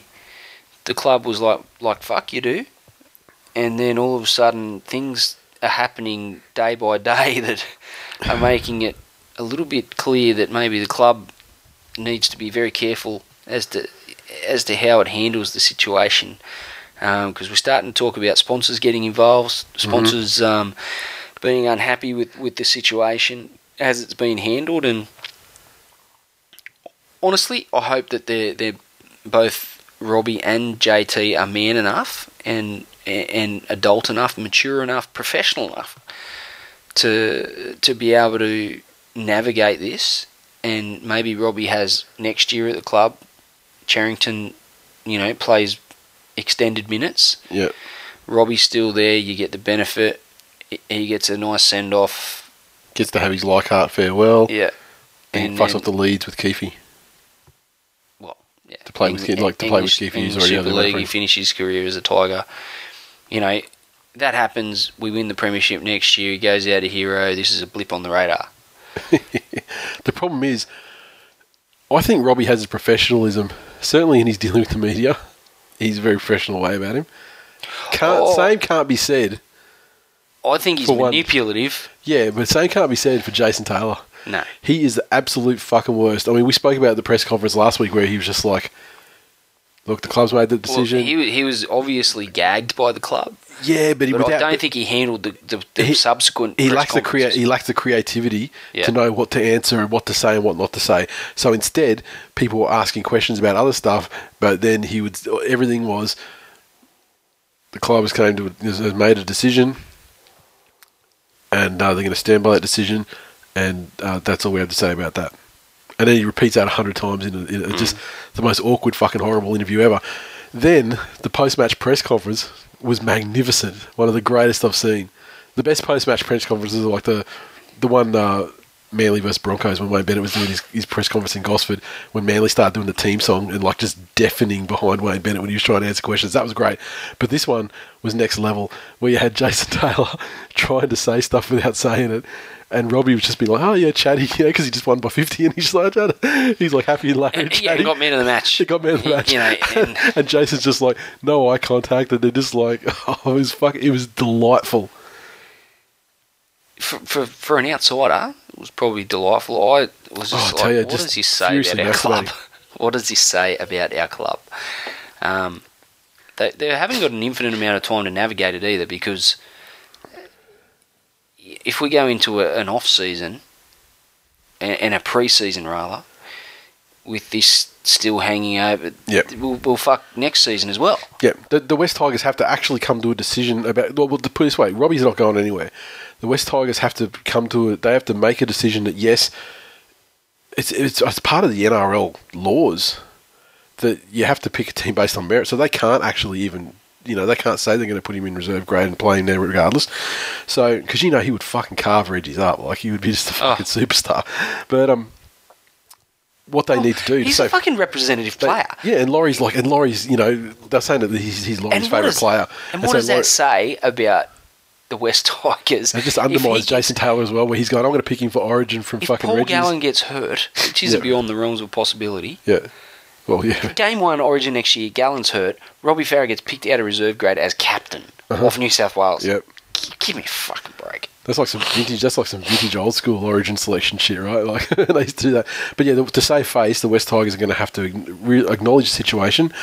Say, look, this is what's going to happen, because it gives Robbie a year to find somewhere else to go. The problem is, if they had have actually dropped the hammer when they were first thinking about it, weeks and weeks and weeks ago, then it would have... They were talking about it 3 weeks ago behind closed doors. Yeah, no, but they were thinking. Robbie said he picked it up, a long time ago, because he was, that you could tell that, like Taylor wasn't, talking to him or anything. So he knew it was coming. If they had have actually just made that decision decisively in the middle of the year, given him half a year to find somewhere, he could go to another NRL club. He probably would have wound up at South, like I was saying. But doing it like the week before the end of the year. Clubs haven't got, clubs have pretty much finalised their rosters. I mean, there would have to be some bloodletting and, hatcheting of rosters to try and, fit a guy with that kind of, salary, requirements in. So just, they're going to have to come to a decision and go, yeah, we're going to do 2016. I've signed a deal with Leeds, for example, for 2017, 2018. Like Art Farewell is like round 24 because we've got our fucking draw. Round 24, and it's going to be a big fucking thing, build up for weeks and weeks, and happy days. Because I think if Jason Taylor, people dig their heels in. I think if Jason Taylor digs his heels in, if they both dig their heels in, I think Taylor's going to lose. It just feels like the sentiment's turning in terms of, like, not necessarily fans. I think Robbie's playing it pretty well. Yeah, I think it's not necessarily fans, because at the end of the day, they matter, but they forget too. Fans have got pretty short memories. If Charrington scores a fucking hat trick in the first game next year, then no one's got anything bad to say about Charrington. Yeah. So I think the fans will forget if they. But I think if they both dig their heels in over this, I think that JT's the one that's going to lose, because Robbie does seem to have an ability to manipulate, in the corridors of power at the club, and sponsors, things like that actually can affect the club in a big way. And there's a lot to be said about Robbie's influence over the playing group, and there were some rumblings coming out from behind the scenes, via the, supposedly via the club and the board and the coaching staff, that Robbie didn't have the support of the playing group, and that he was an outsider within the group, and Tedesco broke the club's gag order and come out and fucking full support. We fucking love him, and the way they played. Yeah, it just makes you think that it took, and this is hard for me to say, but it took the threat of Robbie Farah being sacked from the club to make them all pull their finger out, for the players to go, oh well, fuck, Robbie's very influential here. We want to play for Robbie. Well, he's your fucking captain and the best player in the fucking club. We can't have them talking about, acting like, it's his fault. Like, as a professional, Robbie, why don't you do that every week? Mm-hmm. Why don't you play like that every week? And is it really that you're being hamstrung by the coaching staff that badly that you have to come out and play your footy. Well, they didn't play Jason Taylor footy, did they? I don't feel they did. It was a complete. And that's I don't know if it shows. I don't know if he took the shackles off them and said, "Fucking, go nuts," or if they're That's like, not what Robbie said. Or if they're like, "Fuck him, we're going to play. Let's play. The West Tigers. We'll score more points in them game. We'll have a shootout." But their defence actually they're playing against a team with Ashton Johnson that had no points in them. Yeah. So. I don't know. There's still much to be played out there, but the biggest thing I've taken out of that performance on the weekend, and I know we'll recap the game, but if it is a playing group that's staunchly behind their skipper and best player, then I just don't get where that has been. Might be a fucking talisman for the next season though. Whether it really is Taylor and the structures and everything he's trying to put in place do not even in the slightest suit the playing roster. Yeah. Which is a bad sign. Yeah. When you look at the capability. Why wouldn't you coach to what you fucking got though? Well, that's what coaches are supposed to do, Nathan. Why come with your preconceived notion of like I'm going to? Say what you want about Wayne Bennett. He took that Dragon side and got him over the hump because he played to their fucking strengths. Yep. And I read an article saying exactly that. Instead of playing to Jamie, covering up Jamie Soward's weaknesses, Wayne Bennett played to his strengths. Yep. And he got the best out of Jamie Soward. Yep. And he gets the best out of plenty of players because he does exactly that. Yep. Sheens wasn't too bad at covering up Benji's weaknesses by having him defend on the wing full time. But he also said, this guy's he's fucking lightning in a bottle. Do what you fucking, if you see it in front of you, do it. He's untouchable. Yeah. And he's got a vision that you don't get every day of the week. Yep. Let's let him run with that. Put him alongside a halfback that is structured and can play, an expansive game, but also has a really nice controlling kicking game and is well organised. Fucking it all came together. That's what coaches are supposed to do. Yep. You don't come from the Roosters, in my opinion. And if Taylor's, he hasn't had enough time for me to say this categorically, but you can't come from the Roosters with their roster and implement every last thing to the letter that the Roosters do and expect the same result, because you don't have the same players, you don't have the same style of players. We don't have the same forward pack that the Roosters have. Yeah. We have different halves, different style halves to what the Roosters have. We don't have the centres that the Roosters have. Yep. Look, fuck me. You can't do it. No.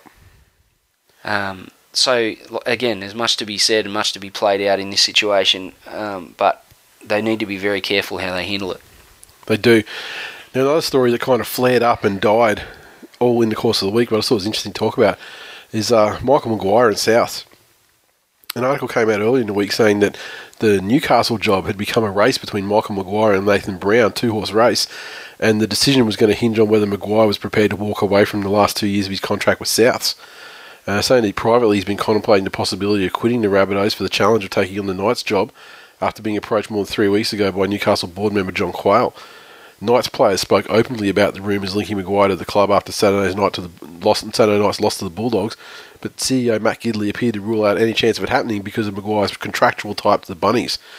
And so they were like, this is the thing, it's like a concocted article almost, where Newcastle's saying, no, he's contracted, we're not doing anything. No one to talk about it. And Maguire, then he had to come out and say, look, he had to reaffirm to his players, I'm not going anywhere. Had to commit to Souths that he wasn't going anywhere. And Nick Pappas, the chairman of South, he said that he would, he had 2 years on his contract and he'd put the talk to bed. Strange one. When there's smoke, in my opinion, where there's smoke, there's, the talks were had. How far they got, I'm not sure. No one believed... Well, no one would have dreamed that Wayne Bennett would ever have left the Broncos, and then that Roosters story came out. Yeah. Then all of a sudden he's gone to the Dragons. Then all of a sudden he's not at the Dragons anymore, he's going to the Knights. Then he's going back to Brisbane. Those stories, everyone was like, that's horse shit. Straight up. Every time. No way. Not going anywhere. then you realise, there was an element of truth there. Yeah. Even in the one of the Roosters, the deal fell through because the media got wind Loose lips, yeah. So, like you say, where there's smoke, there's fire. I think keeping South at the peak of their powers is enough of a challenge. You don't want to be taken on Newcastle. Fuck hell. Well, then the talk from there progressed that maybe the reason why South are in the toilet this year, I mean, they're not in the toilet, but, they've suffered some heavy losses that they certainly didn't suffer last year, and they're nothing like the club they were, nothing like the side they were last year, especially at this end of the season, is because he has such an intense style that he can actually, burn up a club, burn up players and, eventually become, hit an expiration date for his, usefulness as a coach to that club. And it's sort of like a short, sharp, intense time, and players can't, they can't continue on for years and years, and so yeah. What's so intense about it? Training. I don't know. That's just what I'm just saying. I would think that the Melbourne, if that being the case, the Melbourne Storm wouldn't have had the extended success that they've had, and would have had a much higher rate of player turnover. Yeah, but we base that on what? Bellamy in the box. We see him fucking cracking the shits and stuff like that, right? You don't see Madge doing that. So this is the thing. It seems like it's a more behind the closed doors thing. You don't know what happens or how he runs it. But I mean, for it to come out, it must be true. He must have some intense fucking style. But would the Knights respond to that? I don't know. Oh. He doesn't seem like a rebuilding guy. You need a school teacher in there like Brian Smith to rebuild the club again and fuck off, because Brian Smith didn't get the chance to completely rebuild them before he got fucked off last time. But just lastly, allegedly, a player in the ESL has first I heard the rumours last week saying that he'd slept with a teammate's partner or wife. Today someone tweeted us. I'm sorry, I didn't write down who it was. I apologise. Said asked me who was the guy in ESL who knocked up a teammate's missus. Oof. So it's very large-thighed gentleman. Outside backs, former Eastern Suburbs Roosters player. And Canberra Raiders. Canberra Raiders. He, thighs of a horse, hands of a horse. Maybe he's hung like a horse. Maybe. But, wow. Apparently he's been stood down, other players want to play with him, so that leads me to speculate that it's true. Not the necessarily knocked up part, but certainly the player A slept with, player C's, player B's wife. Jesus, where there's a fucking embryo, there's lots of fire. Where there's a team that's absolutely turned on a guy like we're not going to play with that cunt, then that's to me that's a fucking blazing inferno. That's some fucking lava. So what a shit cunt you are. Unbelievable. Yeah. This fucking horsey man. And finally, I just remembered, I didn't write this down, but fucking, did you see the tweet about I can't believe I didn't put it on here. The tweet about the game between a friendly, in quotes, Serbia and Ireland in Serbia. Holy fucking shit. So the story there is the game had 4 sin-bins already, so it was not friendly at any stage. It was spiteful as fuck, right? Ireland up 24-16. Ball goes loose. Serbia, I don't know if they're on the attack or whatever, but the ball comes loose. Ireland guy picks it up, and he's off down the touchline, presumably to score another try, from this broken play. Down the touchline, on the way to try line, Serbian trainer fucking punches him as he's streaking down the sideline, fucking decks him. And I saw the video after. I didn't see the video of that happening, but I saw the video of the aftermath, and there was an Ireland guy that was on the ground the entire fucking time, from start to finish. Just laid him out. But then it's just on. Players in everywhere, and the part that I saw was when it was on. Players converge on the sideline, punching. 3 Serbian guys are on one Irish guy. He drops eventually, and the guy starts kicking him in his head. Oh. These fucking Slavs don't play, man. Fucking bikies and Slavs. Unfucking believable. And eventually it breaks up, and game's called off at that point because the Irish team's like, fuck this shit. we don't have to stand for this fucking shit. We're up 8 points. That's the final scoreline. Go fuck yourselves. Well, that's a friendly. I'd hate to see what they're playing like a fucking test match with big bickies on the line. I want to see him in a World Cup final. Yeah, can you imagine? Well, you need to have like a second tier World Cup or something. because that's the only way they're going to meet each other in a final. Well, unless they play Australia, New Zealand, and just fucking obliterate. You just do it for Matautia as he's streaking down the sideline. What you do is you just set it up, and you're like going, okay, there's one spot left in the next World Cup for an emerging side. Serbia versus Ireland, let's go. You do it in like PNG, like one of those style stadiums where they got the barbed wire and everything. Jesus fucking Christ, could you imagine? One team leaves, two teams enter, one team leaves. Yeah. Rugby league beyond Thunderdome.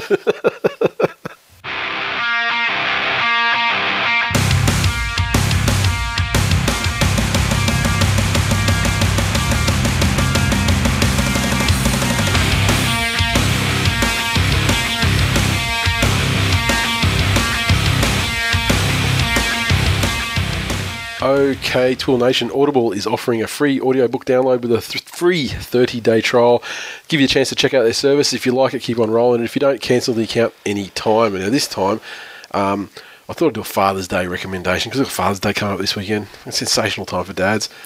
It's one of those things you don't realise that you've got it, that it's there for the taking before you have kids. But then you're like, you get your birthday, you got Christmas, and your Father's Day is like another birthday. It's fucking tremendous. I fucking love Father's Day. It's the best. I fucking love Father's Day too. And it also always falls on the weekend or thereabouts of Jackson's birthday. Yeah. His birthday's on Saturday, Father's Day's on Sunday. Party weekend. So, going away for the weekend down the coast and spending the day at Dreamworld on Saturday, and then probably a nice breakfast or something somewhere on Father's Day. Good times. So, Father's Day, book by Jim Gaffigan, stand-up comedian. You may have seen him on Conan and shows like that. Go the fuck to sleep. It's called Dad is Fat. Right. And it's in Dad is Fat, stand-up comedian Jim Gaffigan, who's best known for his legendary riffs on Hot Pockets, bacon, manatees and McDonald's, expresses all the joys and horrors of life with 5 young children.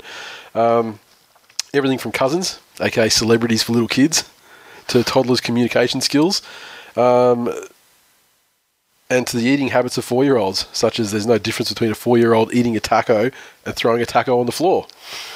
So that is unabridged 5 hours and 26 minutes of goodness, and one for the dads out there who no doubt will get a lot of laughs and a lot of head nodding like, yes, that's exactly the shit that fucking annoys me. So, to download your free audiobook today, go to audibletrial.com/This Week in League. Again, that's audibletrial.com/This Week in League. I'm trying to enunciate it perfectly so it doesn't sound like Audible Trial.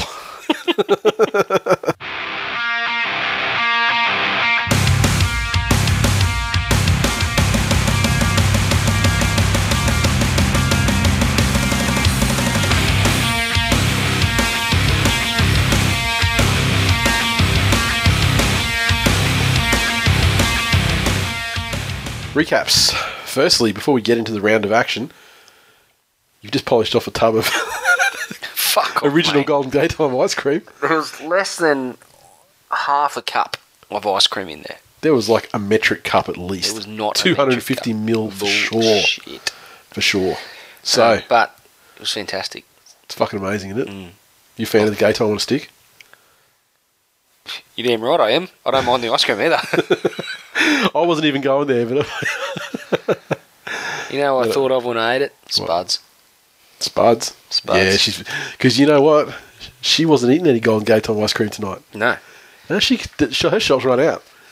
And she was lording that shit over me when she had the stock and I didn't. Oh my God, did she lord it over me. But yeah, Spuds. Now, shoes on the other foot. And now my freeze, I got a whole other fucking tub of original in the freezer. Some chocolate left over, but chocolate's kind of like the fucking poor stepchild of Golden Gaytime ice cream. It's not great. I went to, I was getting some stuff from Coles last Friday night, and we're having a bit of a movie night, so I got, Maltesers and M&Ms and all that sort of stuff. And I was like, you know what? I need some of that Gaytime ice cream. Empty. Went there. Fuck me. Empty. A big empty fucking cabin. Except for the mint and the chocolate. I'm not doing it. Not for my first experience. I'm not going to buy mint or chocolate. The mint one might be okay though. No, but it's not Gaytime. Yeah. You have that after you have. This is the thing that I see. I've seen that there's a chocolate one and a strawberry one and a mint one, and I'm like, what the fuck is this pretender bullshit? But today, in this day and age, they do have like chocolate ones and stuff on the stick. I didn't know that. Back in the day, you had the original one, like the toffee one, and then there was cappuccino gay time. I wish they would do the tub of cappuccino gay time, because that would be the absolute fucking all-time greatest ice cream ever made. But I'm waiting for them to do that. But they don't do the cappuccino ones on the stick anymore, so they're pandering to these shitty people who like strawberry and chocolate ones, which are vastly inferior. But yeah, that original one, if you get it, if you see it in a store, just fucking buy that shit. I got a deep freeze so I can stock up when they got it. Nice. Because you never know. You may be greeted by a massive empty fucking hole in the freezer when you go there. 9 times out of 10, that's what happens. But on that one time when you're lucky enough and they've just put it there, then you can get it and fucking get around it. It's magnificent. It's worth whatever exorbitant prices they try and get you to pay. Round 25 of the 2015 National Rugby League Telstra Premiership. The Brisbane Broncos 47 defeated the South Sydney Rabbitohs 12 at Allianz on the Thursday night football in front of fucking nobody.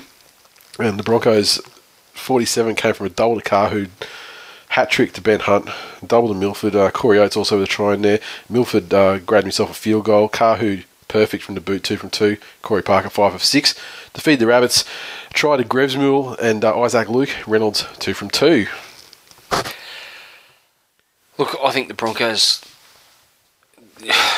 wow.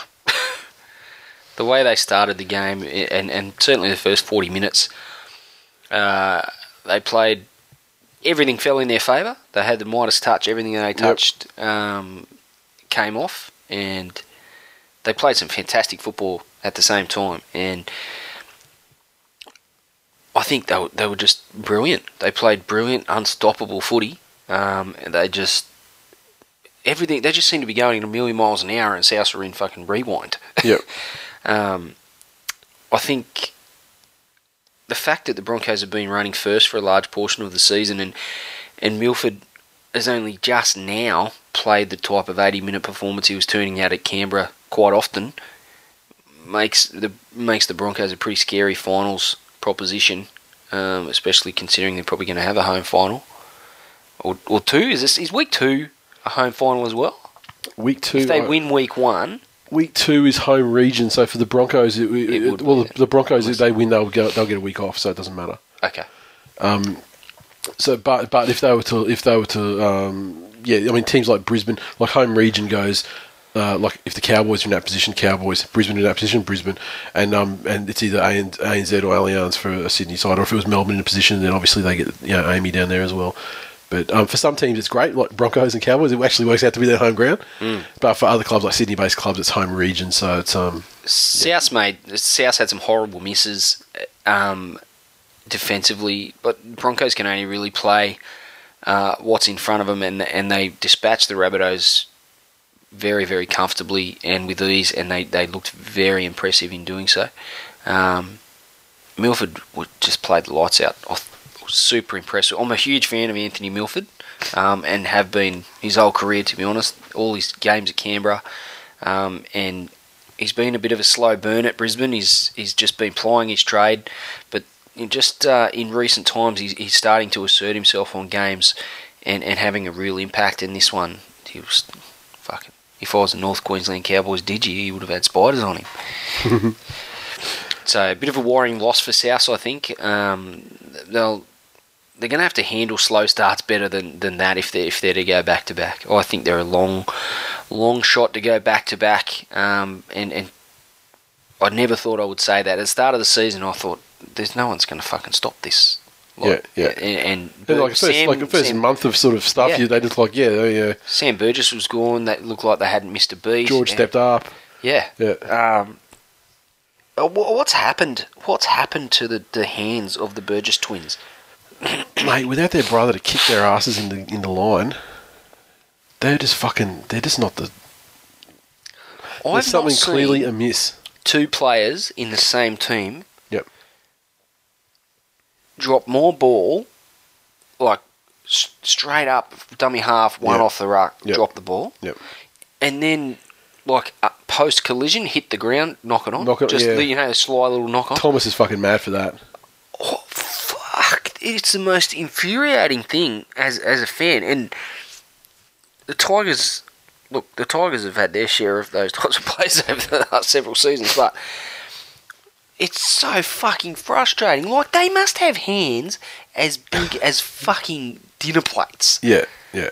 As big as a baseball mitt, except a baseball mitt if baseball used the rugby league ball as the ball. Exactly. You know? Proportionate to that. Yeah. Why is it they can't hold on to it? Mate, it's like that they fucking changed their name by deed polling off season from Burgess to like fucking Cuthbertson. It was.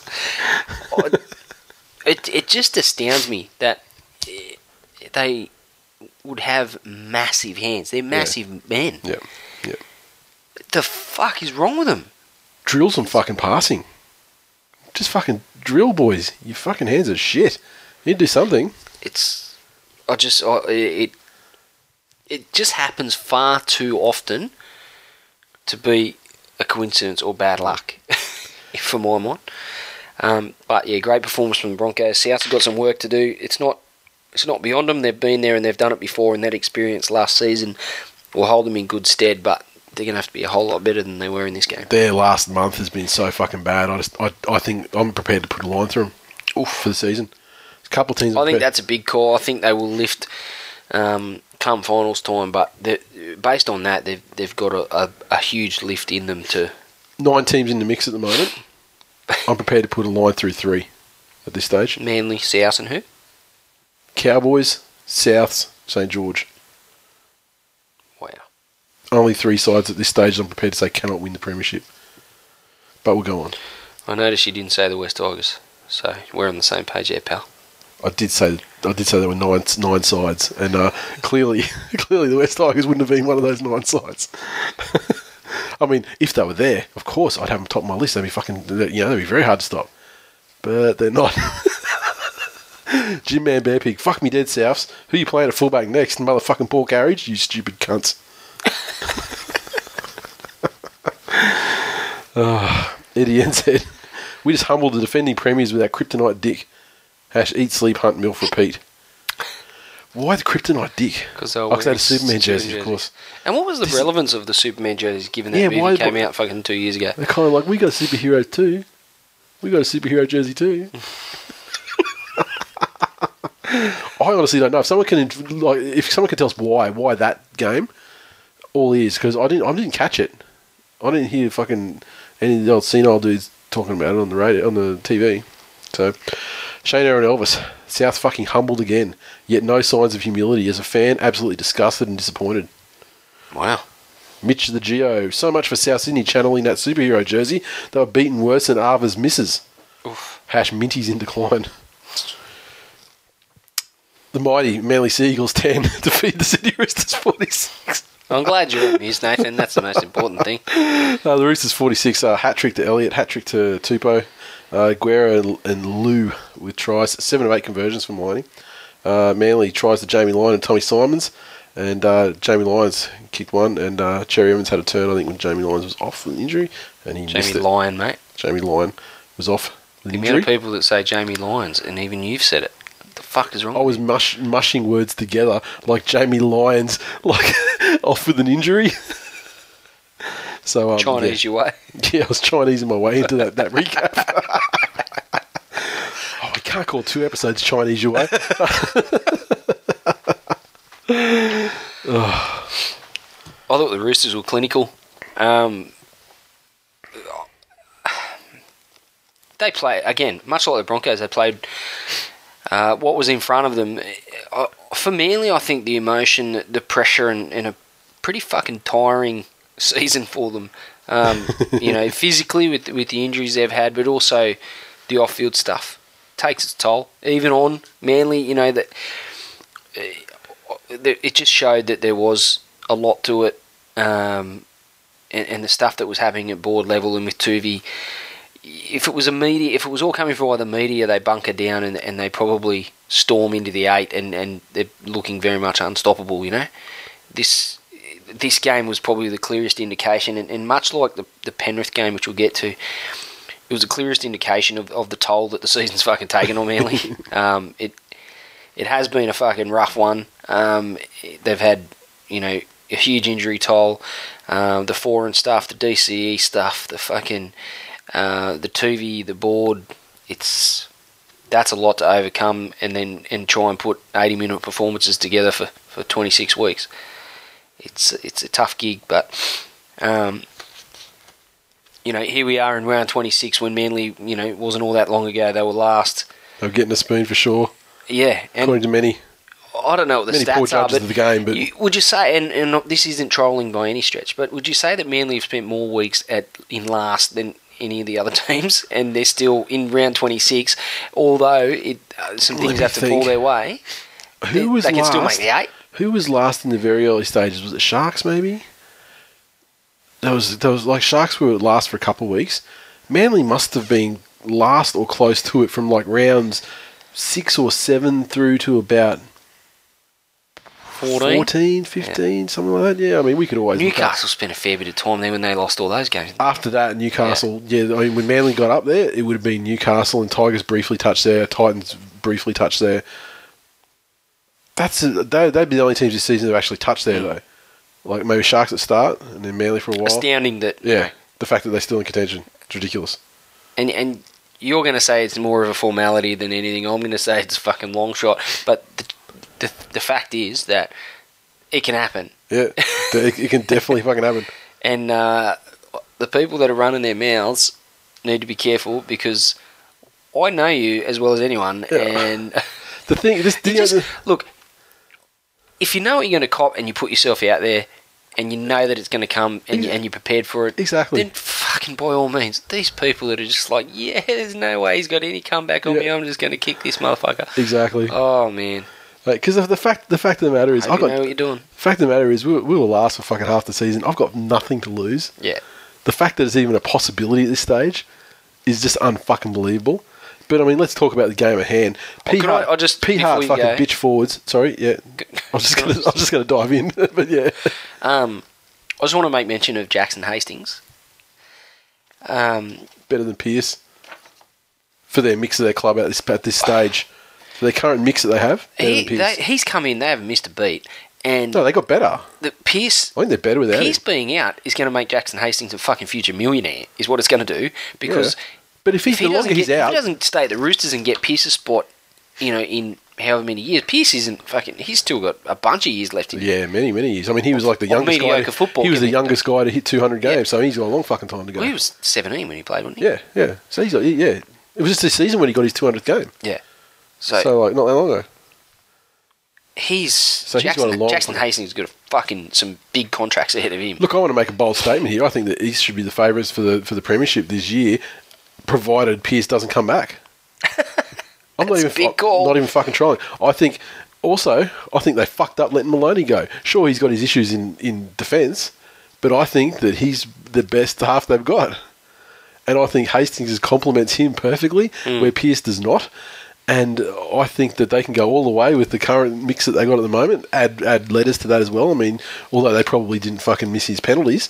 But yeah, I think Maloney is him and Foran probably.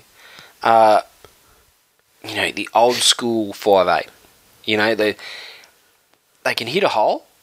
They can put blokes through, like a Cliffy Lyons. They can put blokes through fucking holes all fucking day long. Yeah.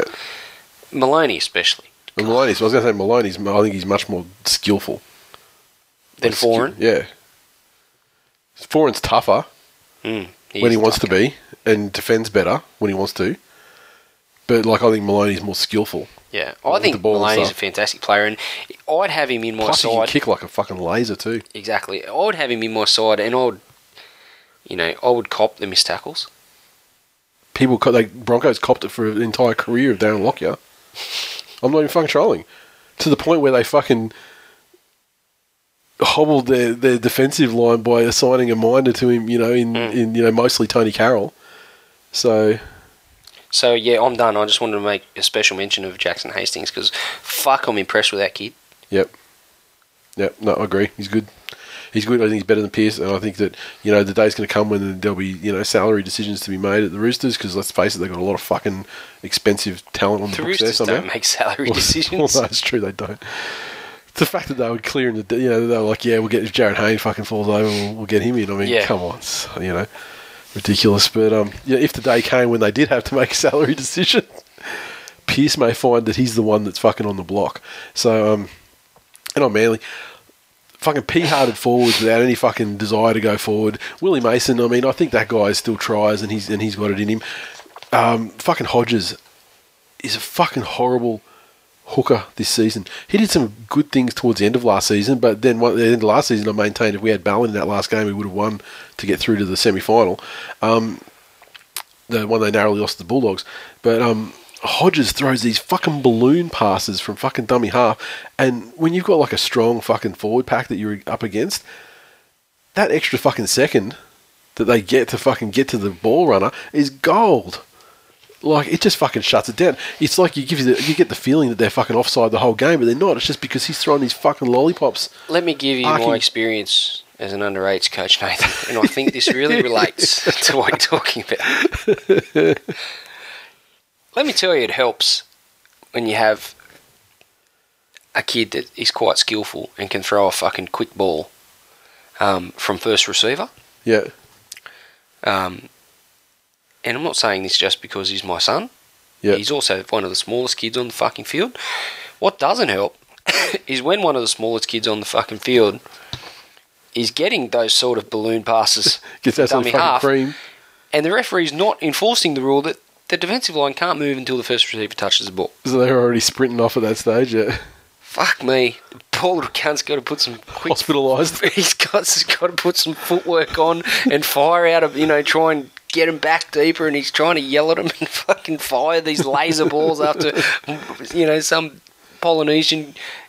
young Polynesian gentleman is about to poleaxe him. It makes such a fucking difference when you can see that the level of service that halves get from really good dummy halves. Exactly. And there's more to being a good dummy half than being... there's a lot to being a good dummy half. You've got to be the fittest guy on the field. You have to have the best pass in the fucking team. Mm-hmm. Both directions. That is not negotiable. Yep. Your entire... all your play comes from that guy. Mm-hmm. Every play. Yep. Pretty well. Yep. What, 90% of it? Yep. If he's got a fucking dud pass... 90% of your plays aren't going to be running optimum efficiency. And the funny thing is, this fucking guy has been dominating New South Wales Cup. How fucking poor is that competition if that sort of shit can be abided? I think you get guys like him that are nippy, are quick, and can get that first quick couple of steps so they're ahead, and boom, they're pumping off. In the NRL, you can't compensate for deficiencies in your game by... overcompensating with other areas, Yep. You've got to be... If you're quick, that's great. You've still got to have a fucking good pass. Yeah. You've still got to be able to defend in the middle. You still have to have a level of fitness that and I think his defense is okay, although he is like a round the legs kind of guy, which is punished in today's game. But also, I think that 80-minute NRL, I think he did get tired towards the end of the game as well. He's been named for this week, but honestly, they need to fucking say, look, foreign, you get in their dummy half. Felitti, you get in there at 5'8". Fucking, do it that way. Get some decent fucking ball out of there, because otherwise... It just makes such a fucking difference. Oh, and it made such a difference against a fucking decent side like the Roosters, Well, the Roosters their line speed is as good as anyone else in the NRL anyway. Yeah. So... Give him an extra second or something. You've got that to deal with, and then you're getting a shit ball from dummy half. It gets... Sherry Evans is a fantastic player. Yep. I don't give a fuck if it's Jesus Christ in the number 7 jersey. It's not going to happen. Yeah, and I'm not going to put too much shit on Hiku and TWiL this week, because at the end of the day, you've been doing it all season. I've been doing it all season, but it wasn't like they were fucking. It wasn't like Hiku was doing his usual thing where he was chained to the centre third of the field. It was just the fact that the forwards were so fucked that that the other guys had to compress to kind of take care of them, and then when it was spread, that I found wanting on the edges. I mean, that's not their fault. I mean, there's that many numbers to spare when your forwards aren't doing their fucking job. And I mean, I would hope that they'd do their job. Like Starling, I mean, no wonder he's on the list of potatoes to get fucking sacked, because my God, that cunt's fucking useless and he's got shithouse hands. Just fucking hopeless cunt. Get the fuck out of my face.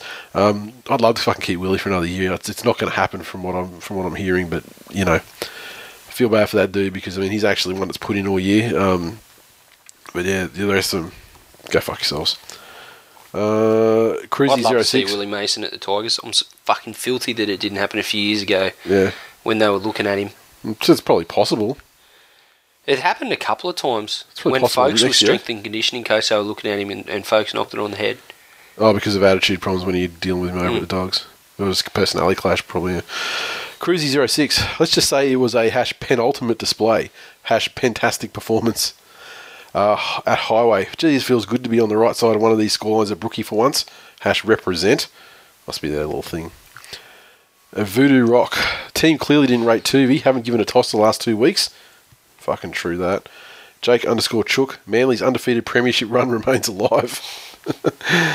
The Cronulla Sutherland Sharks 35 defeated the Parramatta Eels 28 at the Pillow Fortress. Look at your winning record, cunts. Just under 12,000 people in attendance. And the Sharkies 35 came from a double to Fecky. Latelli, Lewis, Bakuya and Ennis also with tries. Gordon 4 of 6 conversions, a penalty goal, and Holmes with a field goal. And where are we? The Eels tries to Morgan, Semi, Alvaro, Robinson, De Goyce, 4 of 5 goals to Luke Kelly. I think Michael Ennis is a real X factor for the finals for the Sharkies.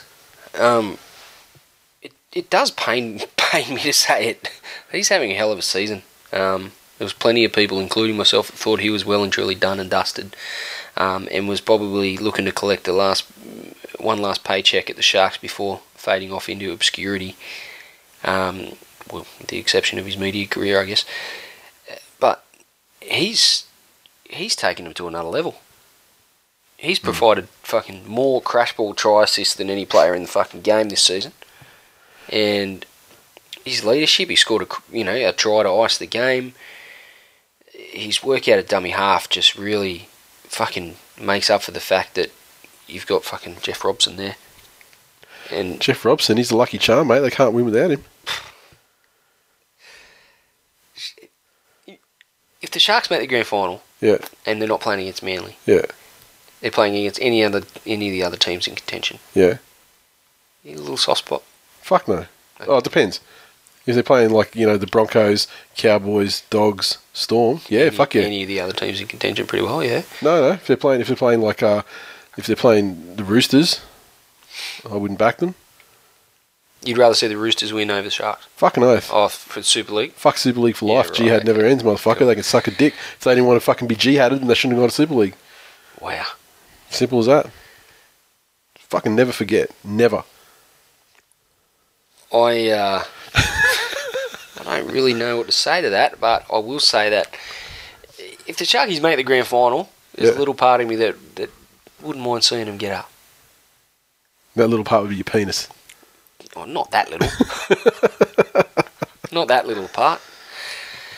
I think Cronulla might just shake the stigma that surrounds that entire club and their entire fan base, and have some success. If Valentine Holmes is a one-club man, that kid's got a fucking massive future. And I want to talk about Jackson Hastings being a future millionaire. That kid, he's going to be something else. He has the potential to sign a massive contract that the Sharks may not be able to financially fulfill.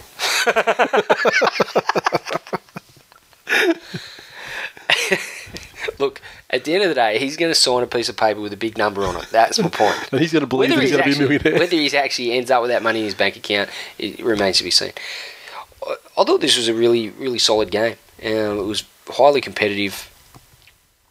Both sides really put in, and it was pretty tough through the forwards. And Parra gave a good account of themselves. And I think come the finals time, we're only a week out now, and Cronulla will really appreciate that hit out. Good work out for their forwards, but Parra threw a fair bit at them on the edges, which they're going to cop a fair bit of that with some of the sides that they're going to have to meet in the finals if they're going to make any headway there. So, nice little prep for the finals for the Sharkies and a good solid win. Shunter 86. Geez, it must be awkward eating a bag of dicks when you've got a semi. Benso, Parra may not get used to it. Yeah, Parra may not have deserved to win, but we deserve better than this finish. Tough viewing. Oh, fucking cry me a river. You just sit there and take your medicine for 80 minutes. Exactly. You fucking chose to support Parramatta at some stage in your life. Fucking reap the whirlwind. Canterbury Bankstown Bulldogs 20 defeat the Newcastle Knights 18 at Hunter. 23,604 in attendance for Old Boys Day, and the Knights did bring it like they tend to do on Old Boys Day. Doggies 20 came from tries to Rona, Lafai, Cook, Pritchard. What have we got? Tim Lafai with a conversion by 1 of 2. The Knights 18 came from tries to Tarek Sims, Kurt Gidley, Nathan Ross, and 1 conversion to Gidley and 2 to Tyrone Roberts.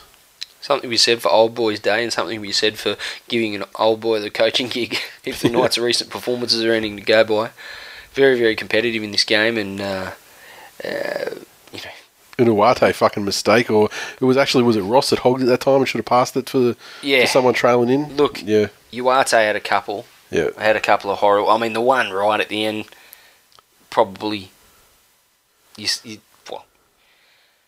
want to say it wasn't going to really have an effect on the game. It was, the siren had gone, etc. But one chance, only takes one play.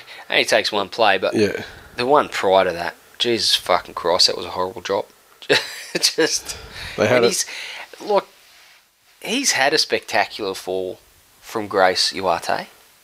Like he's still, he's a big, fast guy, strong guy. And the team's declined a lot, so he's kind of like become less noticeable, like amongst the rubble that the whole team is. But yeah, he's look, we may have to consider renaming him. Uwate funeral. The party's over, mate. I don't know. Uwate wake. The UATHTERMATH.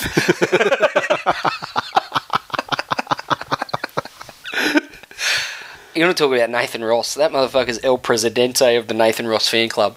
Oh. Imagine how worn out the mirrors in that cunt's house are.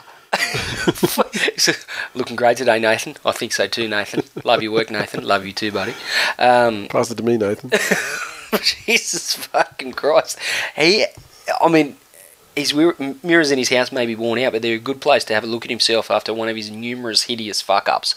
Because he has some monumental cock-ups in his game. Yeah. Does some good things, some spectacular stuff too, don't get me wrong. But Jade to try. Went great. Sorry? Jade to try. He did. Cooked another. Cooked a win. As it turned out. Damien Cook, stand-in hooker for Michael Leisha. He might just murder Michael Leisha's career before he has a chance to get back. I was fucking having this conversation with someone and disagreeing with me, but... Because the Dogs don't owe Michael Leisha anything. He's only just jumped over. Exactly, he's only just come on board. They probably signed him to a fair bit of coin. He could be in England next season. Well, I don't know about going that far, but I mean, there's but I will go so far as to say... Let's say he doesn't come back, Damien Cook fucking goes on a run through the finals and calves. Yeah, what you would say for next year then would be that there will be competition for that position. That's what you would get. There would be competition for the position. But that competition would only be able to sustain itself for... Jake Mamo. Yeah, it would only go for a year, though. That competition would only go for a year because, I mean, they can't afford to house the upgraded contract of Cook and then, like, presumably a decent-sized contract for Leisha. So, yeah, then one of them would have to move on. And, if Cook's the one that's still doing it in first grade... A lot's been made, and rightfully so, about Jake Mamo's speed. Yeah. Some mangy fucking hooker from reserve grade with he can't even grow a moustache properly. Looks up and says, Jake Mamo, fuck you. Turns on the afterburners, outruns him, stands him up like a bitch. It was brilliant. Loved it. Solid win for the Dogs. Lucky escape. Pritchard going to be out? For long? Yes. He'd have some prize. Fuck. Yeah. I honestly he just has to breathe on someone now. He's out for fucking 12 weeks. So that'll be something you're going to have to deal with. But I just feel like the Dogs are building nicely. Clemmer, come finals time, he'll lift. James Graham going about his business. I think they're getting a bit more out of Cassiano than what I expected them to at the moment. Yeah. He's always... Cassiano, fucking up until this game, I think he was 3 man of the matches in a row. Yeah.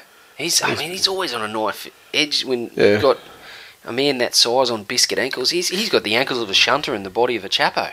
Yeah. Like that, those things don't go well together. They don't mix. It's a volatile combination. Very, very much so. But, yeah, the Bulldogs are definitely a force to be reckoned with. And there's not enough people making noise about it. They're just doing that fucking Des Hasler thing of just going about their business, going under the radar, and then all of a sudden they show up in a grand final and no one wants them there. And James Graham loses it again. Yeah. Another grand final. This crooked finger of... To lose his 100th grand final, I believe he's coming up on. Paul Mac _78. Manu Vadavai is the ultimate Rocks or Diamonds player, but Jake Mamo is the ultimate Rocks and Diamonds player. Shana 86. Uate Pate dropping pills like it's Wixie's heyday in 2009. Hash allegedly. Hash, why am I so thirsty? That's experience talking there, son. GT351 _Johns. Disappointing after last week's effort, but I'll take the 2 and a spot in the finals. Let's go Bulldogs, let's go. Now time for more booze. Mitch the Geo. For sale. One former international winger. Good condition, requires a new set of hands, willing to trade for a potato. Just one potato. DMC Briz. Never said I'm not magnanimous. Gents, there's room on the Dogs bandwagon for September. Thanks anyway, but not necessary, mate. Melbourne Storm 14 defeated North Queensland Cowboys 6 at Amy Park in front of a crowd of just over 15,000 on Saturday night. The Storm had tries to Bromwich and Chambers, Cameron Smith 2 conversions and a penalty goal. The Cowboys late try to Felt, converted by Jonathan Thurston. Pretty poor conditions in this one, and we got the game we were expecting. It was pretty tight. Tight forward and through the forwards. There was a lot of hard stuff there in the middle. I thought Cameron Smith, as you'd expect, got control of the ruck, and despite Granville's best efforts for the Cowboys, that was the key to victory for the Storm. I think he really... It was a good battle, and I don't think Granville was disgraced by any stretch, but just Smith's experience and skill got the forwards just running really nice angles, made the most of the quick play the balls when they presented themselves, and just controlled the game from the ruck in any conditions. That is exactly what was required. Late consolation for the Cowboys to get them on the board, but make no mistake, this was a shutout in every sense. And Melbourne, I guess they'd have to finish 5th or 6th to get a home final, wouldn't they? Yes. That's how it works? Yes. Tough gig for anyone to come down there and, to finish 8th. Yep. If it's the Dragons, to finish 8th and then, or Manly. Yeah, we beat them down there this year, no problem. We beat them twice. We beat them twice this year, and one of them was at Amy. So, there you go. It's a fucking optimal matchup as far as I'm concerned. There you go. Because the Storm, the thing is, the Storm, one-way ticket to week 2. And because the Storm have got these fucking great performances in them, but then they got the ones where they get done by 20. Sure. So they're not the consistent Storm that we're used to. So yeah, no, I'd welcome that matchup. They are fucking bitches. DMC Briz, good to see Thurston continue to press a mortal claim with another premiership-less season. Right, Finette. Cowboys aren't a threat, peaked mid-season. I agree, 100%. Obviously, Morgan's it's a big loss for them, huge loss. But, it was either that or conspiracy. He was going to catch them in the end anyway. Lachlan Coote. Fuck, I've been impressed with his footy this year. Yeah, I feel like he's gone off the boil a little bit. There was a time there where he was just fucking golden. Oh, not unstoppable. I just think he's doing a lot of fantastic things for him. And some of it's subtle stuff, but just so important. He's back. I think he's back to the level that he was at Penrith when he was at his best there before his injuries. West Tigers 50 defeat the New Zealand Warriors 16 at Campbelltown in front of a crowd of fucking 6,711. Got a little bit to say. Ungrateful fucking cunts. Tigers 50. I'm sorry I didn't want to steal your thunder there, but I'm sure I just paraphrased. Tries Farah, Paddy Richards, Luke Brooks, Dean Hallertau, Simona, Kevin Nagama with the fucking worst haircut I've ever seen in my life. Like which one? The fucking one during he had in the game or the one today? No, the one today. Fixed the one on the weekend.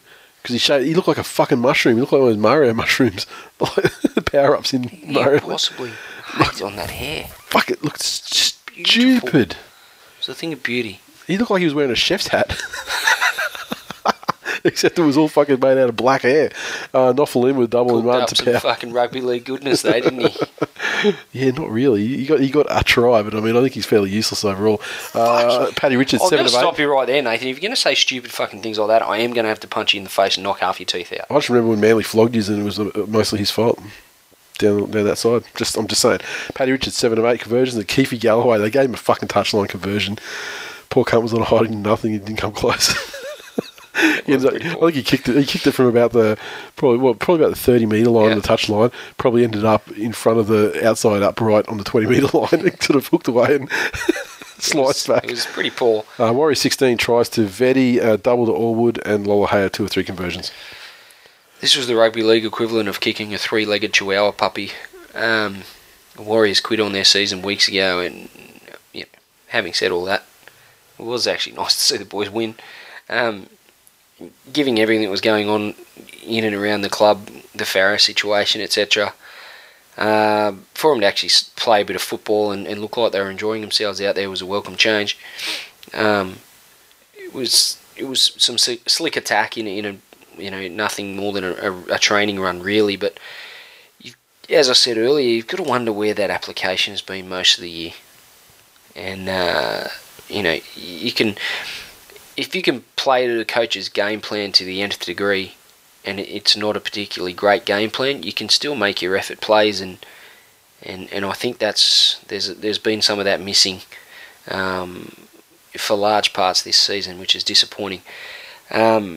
Just on Campbelltown, and it's a place that's very close to my heart. I spent a large part of my formative years at Campbelltown Stadium and in and around Campbelltown, having grown up there.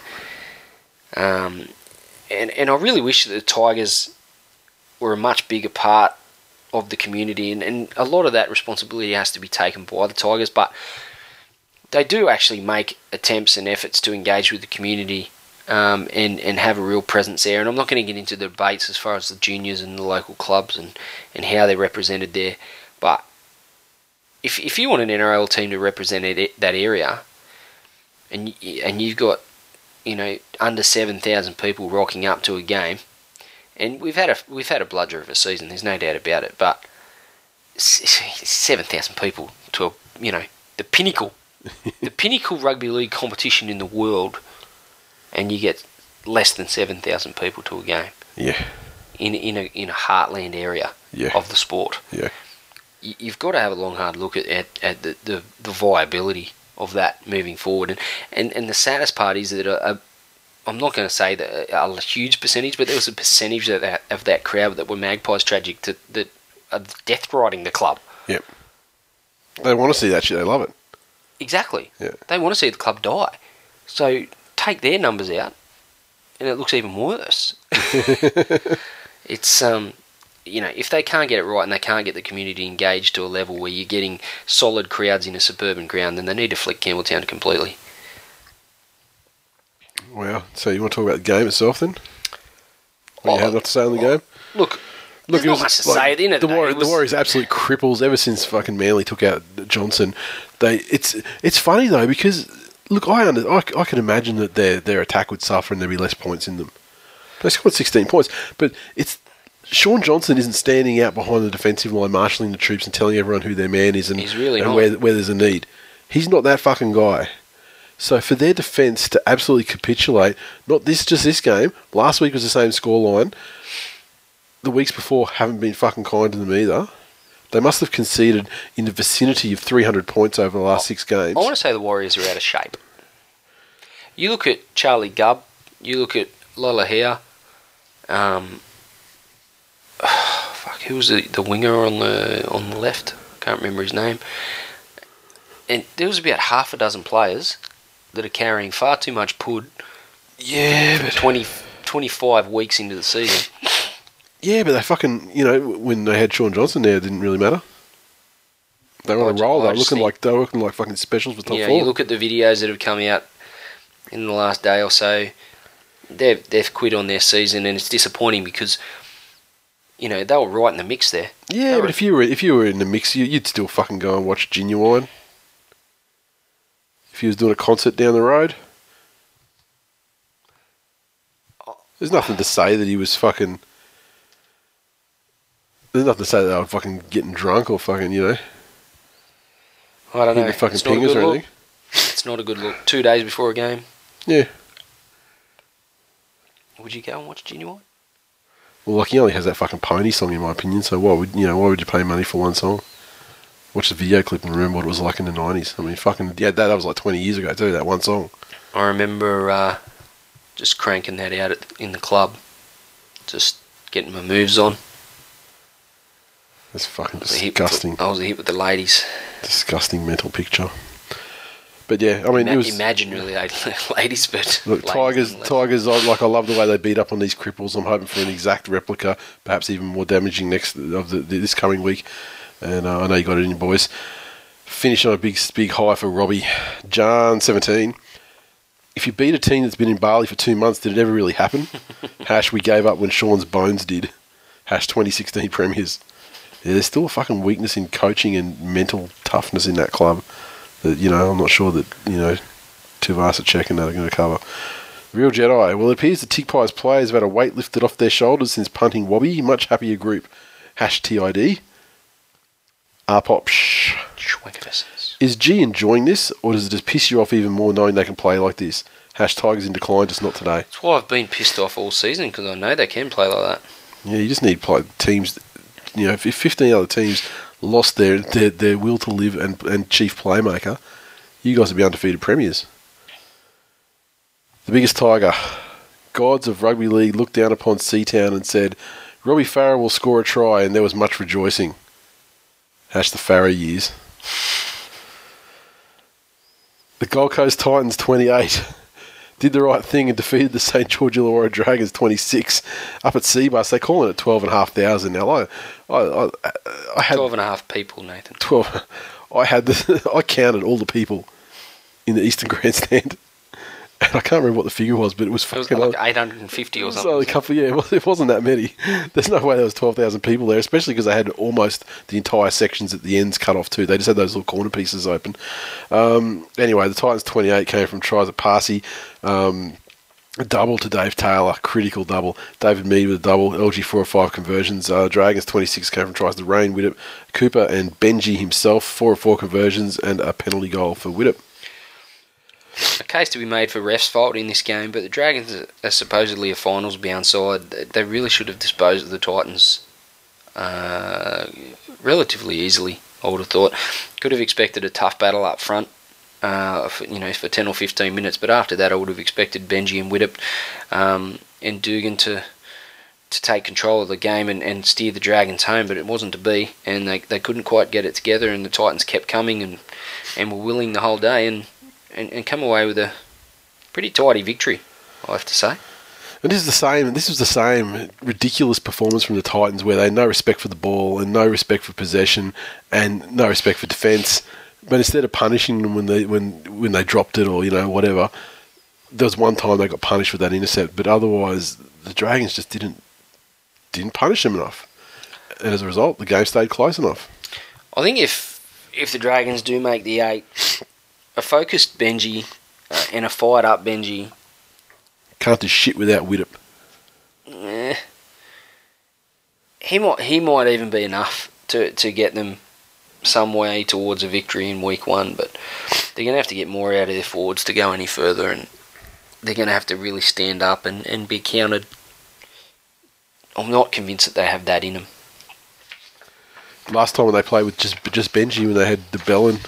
Or DeBellin played with Widdop, or was it... Widdop, yeah, Benji didn't play in that game. So actually they're a good player, and they got fucking pantsed. And, yeah. Look, the Dragons have only beaten terrible sides like Knights, Tigers... Warriors, since like the first half of the season. They had a massive losing streak, about 7 games or so in between. They're not a very good team. They're absolutely cannon. They haven't beaten the fucking Tigers, mate. Didn't they beat the Tigers? Who was the other team they beat? You just said terrible teams and said the Tigers. It was automatically like default. Jerk. But one of those shitty teams. The same ballpark. You know what I'm saying? What I'm saying is that they don't deserve to make the finals, and they'll be cannon fodder when they do. I can't believe you ever talked about Dave Taylor.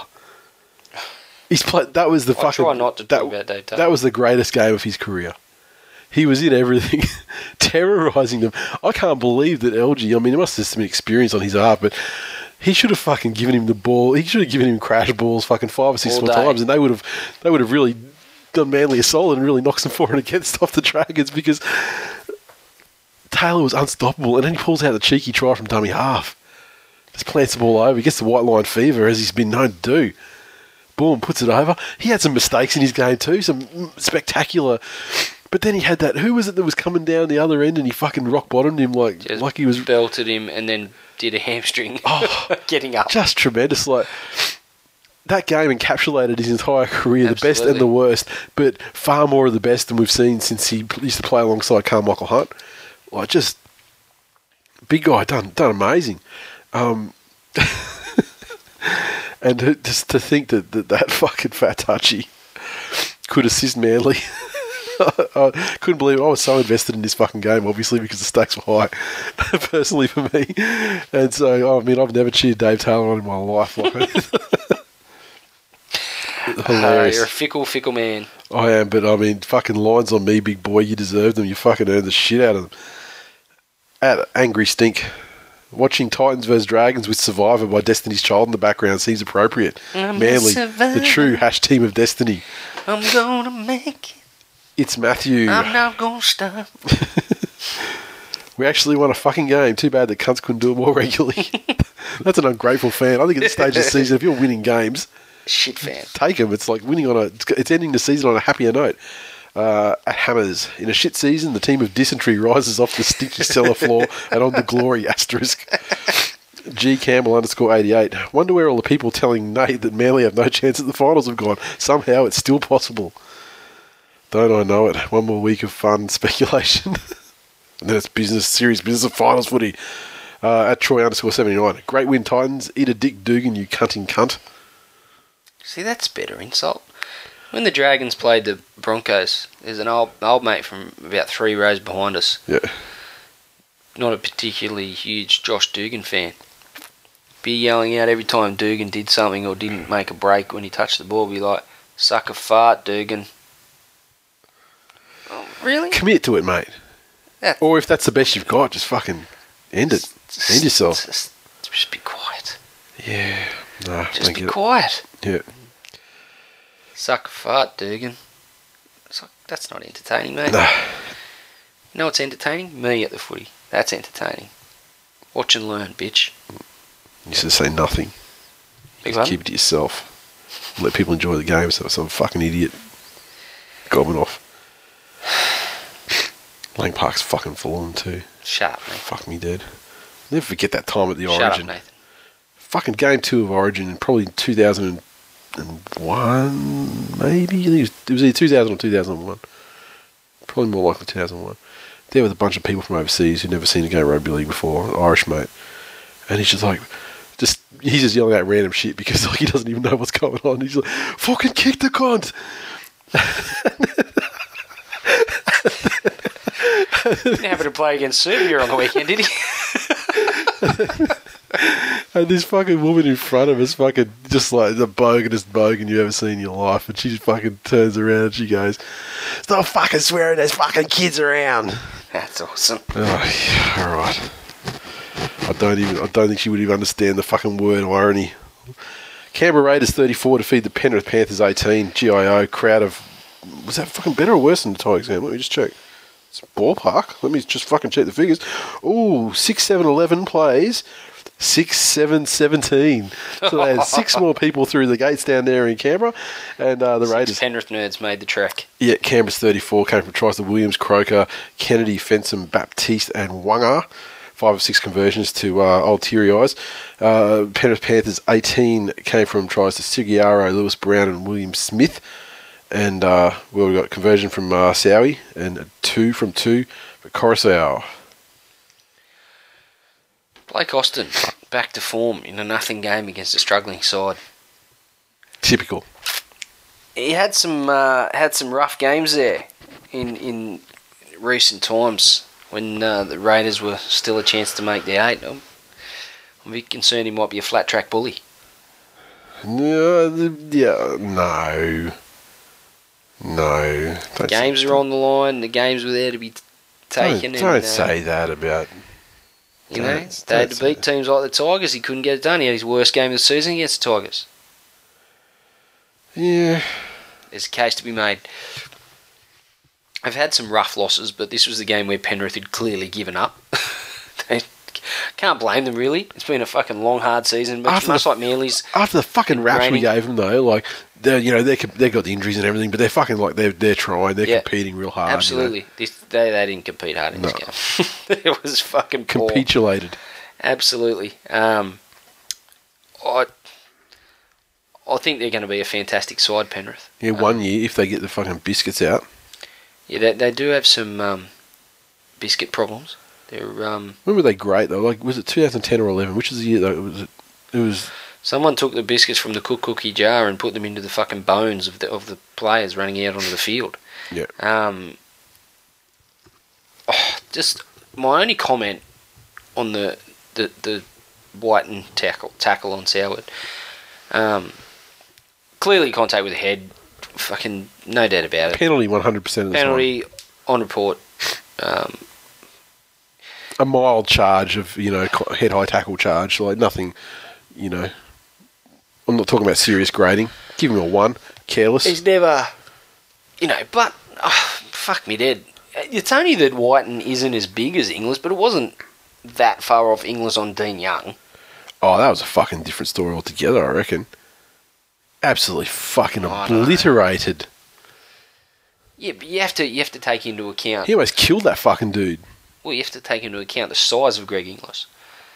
And yeah. The power that he's generated. Yeah, but the size of Dean Young as well. We're talking about little guys. Killed someone, didn't kill someone, still got paid. Exactly.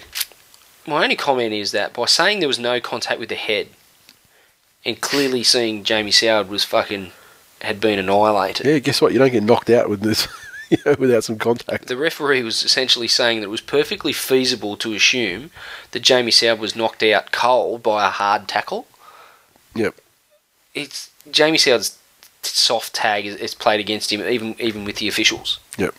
They're like, oh, it's Jamie Soward. He's been hit in a hard legal tackle and just knocked him out. Hit him that hard around the hips and you'd fucking be out. I think that's a pretty sad indictment on people's opinion on Jamie Soward. If Mick Crocker can get knocked out by a football to the jaw, then fucking Jamie Soward can get knocked out by a fucking non-head contact tackle. It's just fucking physics, bitch. I just think it was... I suspect they've looked at the victim and went, oh, it's Jamie Soward. Absolutely should have been a penalty. I think it's ridiculous anyone who said it shouldn't be a penalty. The flip side is you had the people go, baying for a send-off. I mean, fucking come on. In this day and age, it's very, very difficult to get sent off. If there had a bit of swinging arm involved, I'd be inclined to think you'd have a better chance at it. Would have had to have been 2 vicious headbutts in a scrum to get a send-off. It's the only thing you get that gets you sent off these days. Yeah. Vicious, fucking heinous crimes against humanity, headbutting in a scrum. Yeah, but it looks like the Panthers have given up and they're going to be rolling on to a Spoonerpalooza. Who would have thought, that... Oh, mate, it's a shame that they didn't win. Penrith are a shot at getting the spoon. It's a shame that they didn't win this game because it would have set up 7 teams all in the same amount of points. And so a fucking real super Spoonerpalooza weekend of action where, like a couple of teams were safer than others thanks to for and against, but no one's truly safe unless you got that 2 points, Yeah.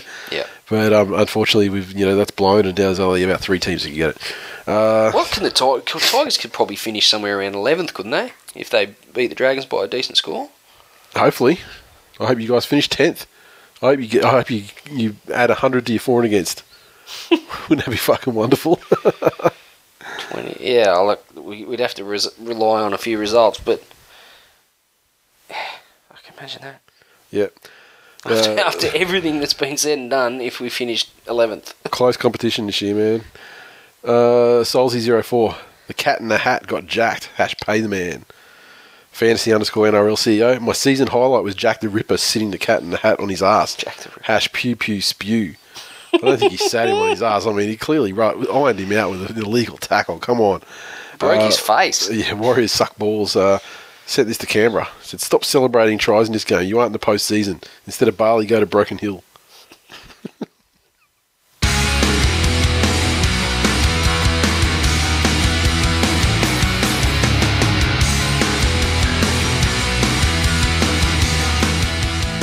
previews for the final week of the 2015 NRL Telstra Premiership, blah, blah, blah. Thursday night football, the Brisbane Broncos take on the Melbourne Storm. Difficult round, this one, because you just don't know who's going to get sat down and things like that. And I think if you're tipping... Ben Hunt rested. Yeah, if you're in tipping comps, I would be tipping this shit on a game-by-game basis, and I'd be waiting until you see the final team sheets rock out for these games, because you just don't fucking know. Especially when some results go certain ways. I think players will sit depending on results before them. I think that Doggies game coming up is a real danger game for Dogs to sit down, because if it becomes a meaningless game for them, then they might trot out their Reggies against the Warriors. Yeah. You know?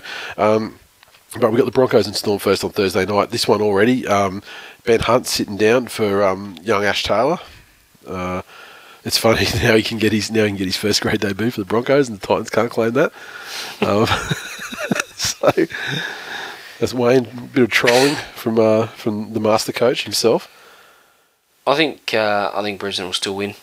I think so. Finish the season on a high, and Melbourne, solid win last week. They haven't been all that convincing in recent weeks, and I think the Broncos will still be up after their last performance. And want to give themselves a shot at the minor premiership.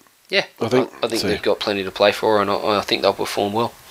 Sydney Roosters take on the South Sydney Rabbitohs Allianz Friday night football grudge match. Shoes on the other foot now. Fucking interesting game to have in round 26. Roosters top of their game. It's funny though, they always play in the last couple of rounds, don't they? Was it for the minor premiership stuff last year or the year before? They had the because they were playing round 1 too. Yeah. So look, I think the Roosters are at the top of their game at the moment. South are absolute shambles. But if anything's going to get the best out of South, it'll be this game. So I think you need to tread a little bit carefully before you start jumping on the Roosters. No Inglis, no fucking chance. Alex Johnson named at fullback. The Roosters are going to win by fucking 26 points minimum.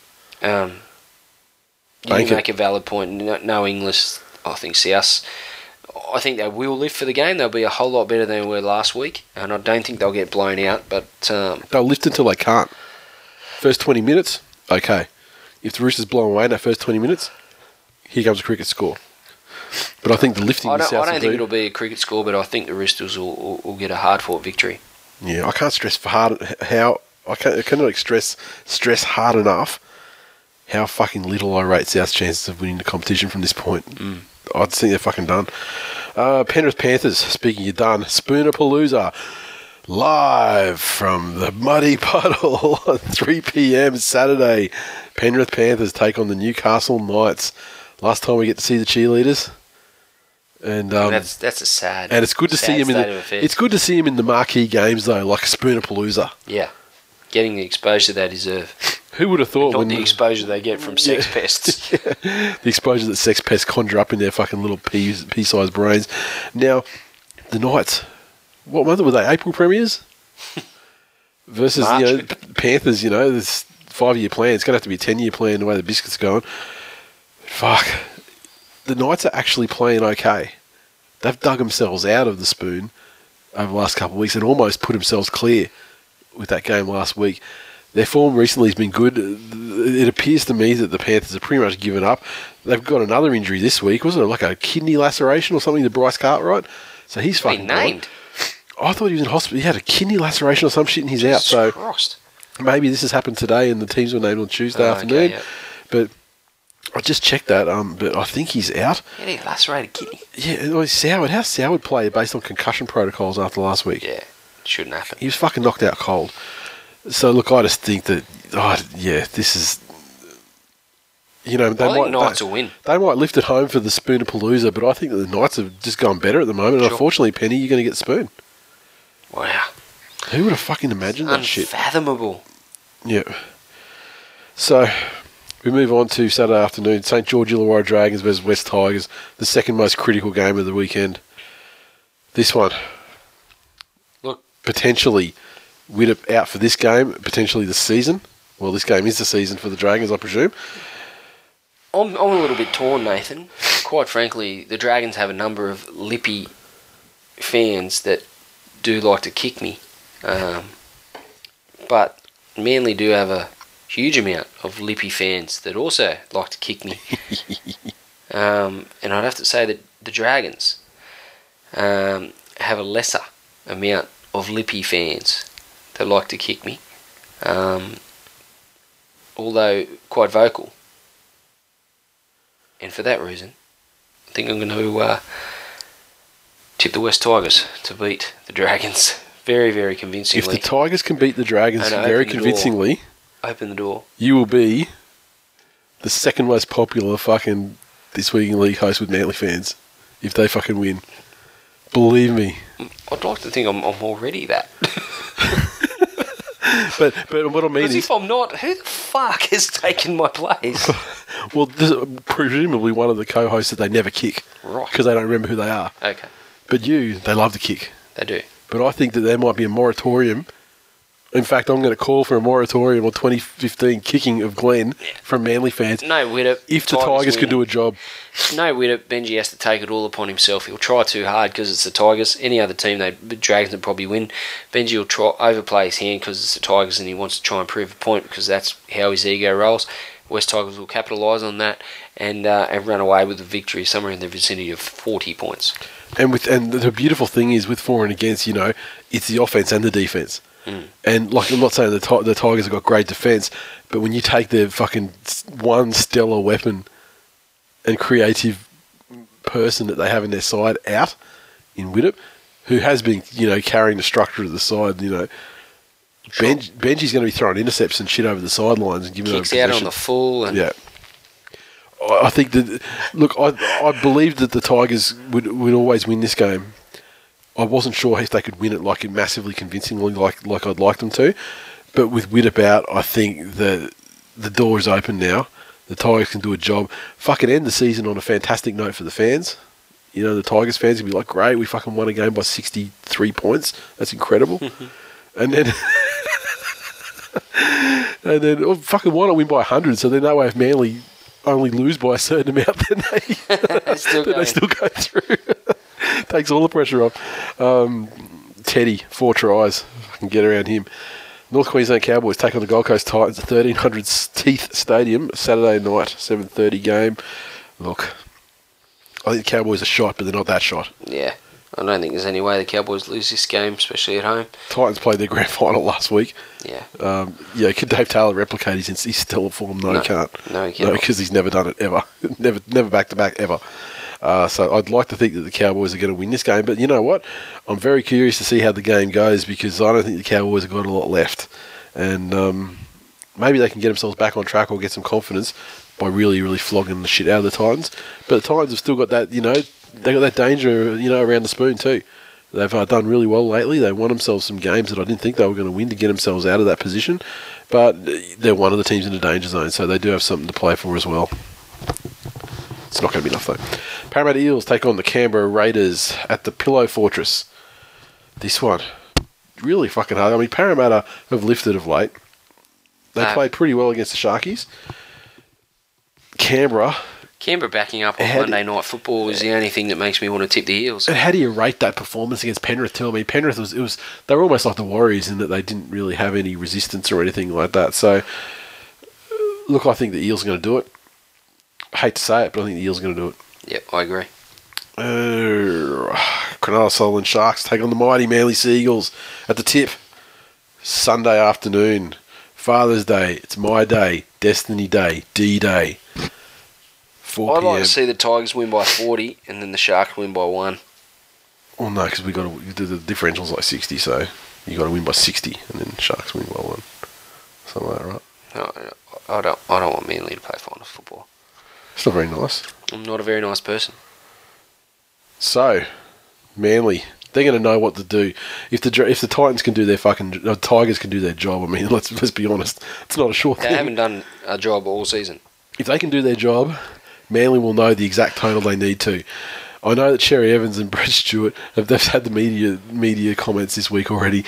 They know that if the door's open, it's only going to be open if they can fucking pile on points. So I can imagine there's going to be a lot of creative shit going on, and hopefully some spectacular rugby league, the likes we saw to flog the Broncos and so on. At the end of the day, you've got to remember, fucking the Seagulls got to remember that Cronulla, they've won fucking nothing. These cunts don't want it. We fucking do. Just look at your fucking teammates. See the desire. Look to people like, Steve Matai, fucking Jamie Lyon, people who've been there before. They've fucking done it before.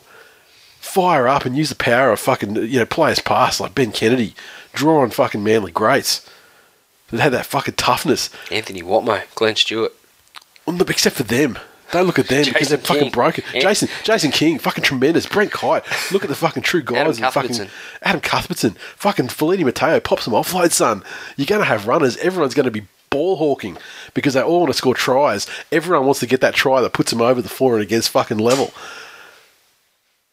And people say it can't be done. People are putting quotes. Congratulations, Cronulla Sutherland Sharks, on your victory. People say it can't be fucking done, but you know what else people used to say, Glenn? They used to say the earth was flat. Do you know what else people used to say? Do you know what else they used to say, Glenn? Please enlighten me, Nathan. People used to say, you can't win a grand final 40-0.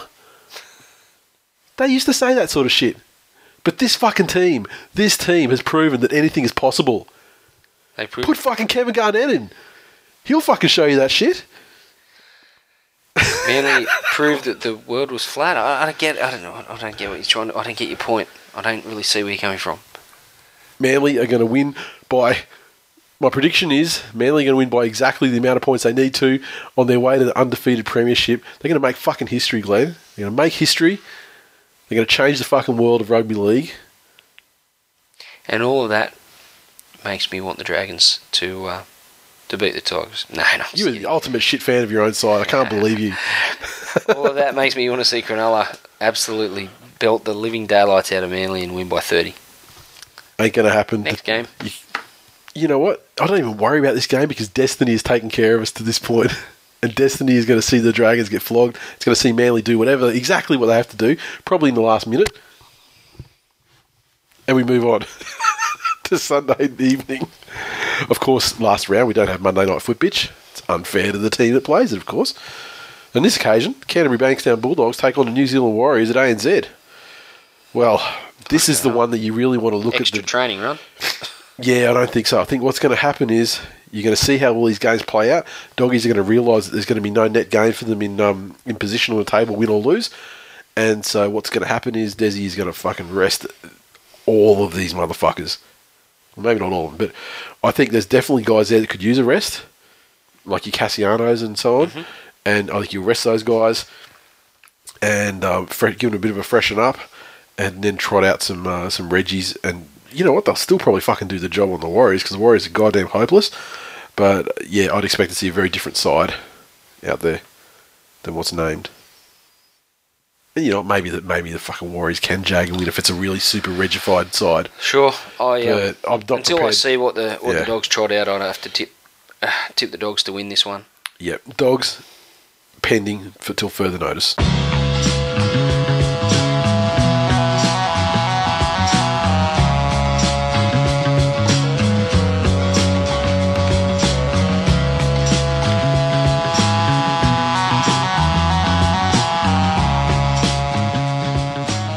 That is full time for episode 204. As always, you can interact with us on Twitter, so follow at TWiL League. Also on Facebook, facebook.com/This Week in League. Hit the like button, share the post, all that good shit. Help us spread the word. No reviews this week on iTunes. So, seriously, we haven't done it before. I know we've had the ratings go up. We've crossed 300 on the total ratings. So, if you haven't done so, give us a rating, give us a review, and we'll read it out on the show, and it helps us, keep our ranking and stuff like that on iTunes, so it's great. Tipping. The 2-horse race is still the 3-horse race is still a 3-horse race. David Kingston, top, 121. Nige B, second, 121. Just differential there. Matthew Bell has gone to 120. And then we go back. We've got... Jeez, that's tight. Goodnight CJ on 118. Still potentially can get there, given we've got the last round of action. Then we go back further. Ben Diggity, Chris Blackwell on 116. Mario Siegs, 115. NZ Tiger, Mickus and Scott Beebe on 114. Fantasy, the Wendells, they're going to win that one. Top China Dragons, Rick Grimes, Bitch, One Trick Pony, Bobbers, Warhorse, the Poolcue, Sea Eagle Assassins, Prestige Worldwide, and NZ_Magpie 54 round that one out. Good luck to everybody who is in their Supercoach Grand Finals this week and or Tard Cups, as the case may be. I'm in a couple of Tard Cups. Didn't go very well this year in fantasy. It was terrible, actually. Trent Slats tweeted and said, I made the grand final for the bottom half of the third TWiL Nation Supercoach League. I'm going to put that on my resume. It's not going to get you far though, dude. And the Pick the Ladder Cop, the good McIntyre, Dessie, number 1, continues on from, he came up 1 place from second last week. Mups moved into second. Then we got Campo 37, Matty T_78, CJ07, Mad Dog. He's moved up into the top 10. What do we got here? East Fan dropped to 8th. Devonhead's still in the mix. And I've just dropped like a fucking stone. Unbelievable. And finally, the Eat, Sleep, Hunt, MILF repeat shirts. I want to get those fuckers on the go. So, with that in mind, Broncos fans, I want you to swarm around these motherfuckers and grab them while you can, because you're not going to get another opportunity. I did say I was going to be like, if they're not fucking done by this weekend, I'm going to, but I'm kind of heartened by the fact that, they had a bit of a run on the weekend. So I'm hoping that we can get the rest of the run off. I mean, at the end of the day, the Broncos want to talk about how many fans they get to the ground and all this sort of shit. At the end of the day, you're not as bad as Tigers fans yet. Far worse than Manly fans, though. But, look, if you get too many more weeks, don't want this to be a fucking TMB situation again. We'll have to wait fucking ever to make them. So move it. And the prints, don't forget to get the print if you want to get on the print. We want to do this shit. We're not going to hold extras of those ones, okay? So we're going to do the amount that we've got to do. So if you want one, get on, because it'll be more expensive if you miss the actual boat when we, get a good bulk rate. That's it.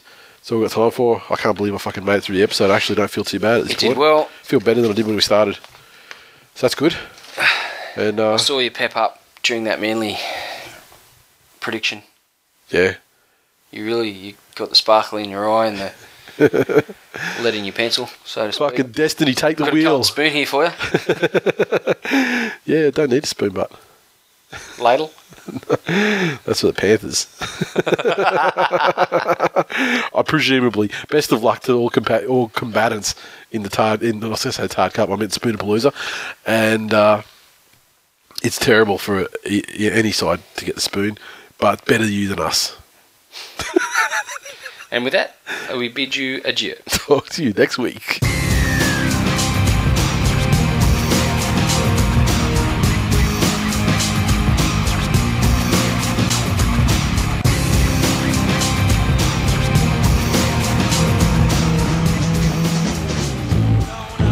This week in league, Todd Greenberg shows he finally has the minerals by slapping his pet with a 20k fine.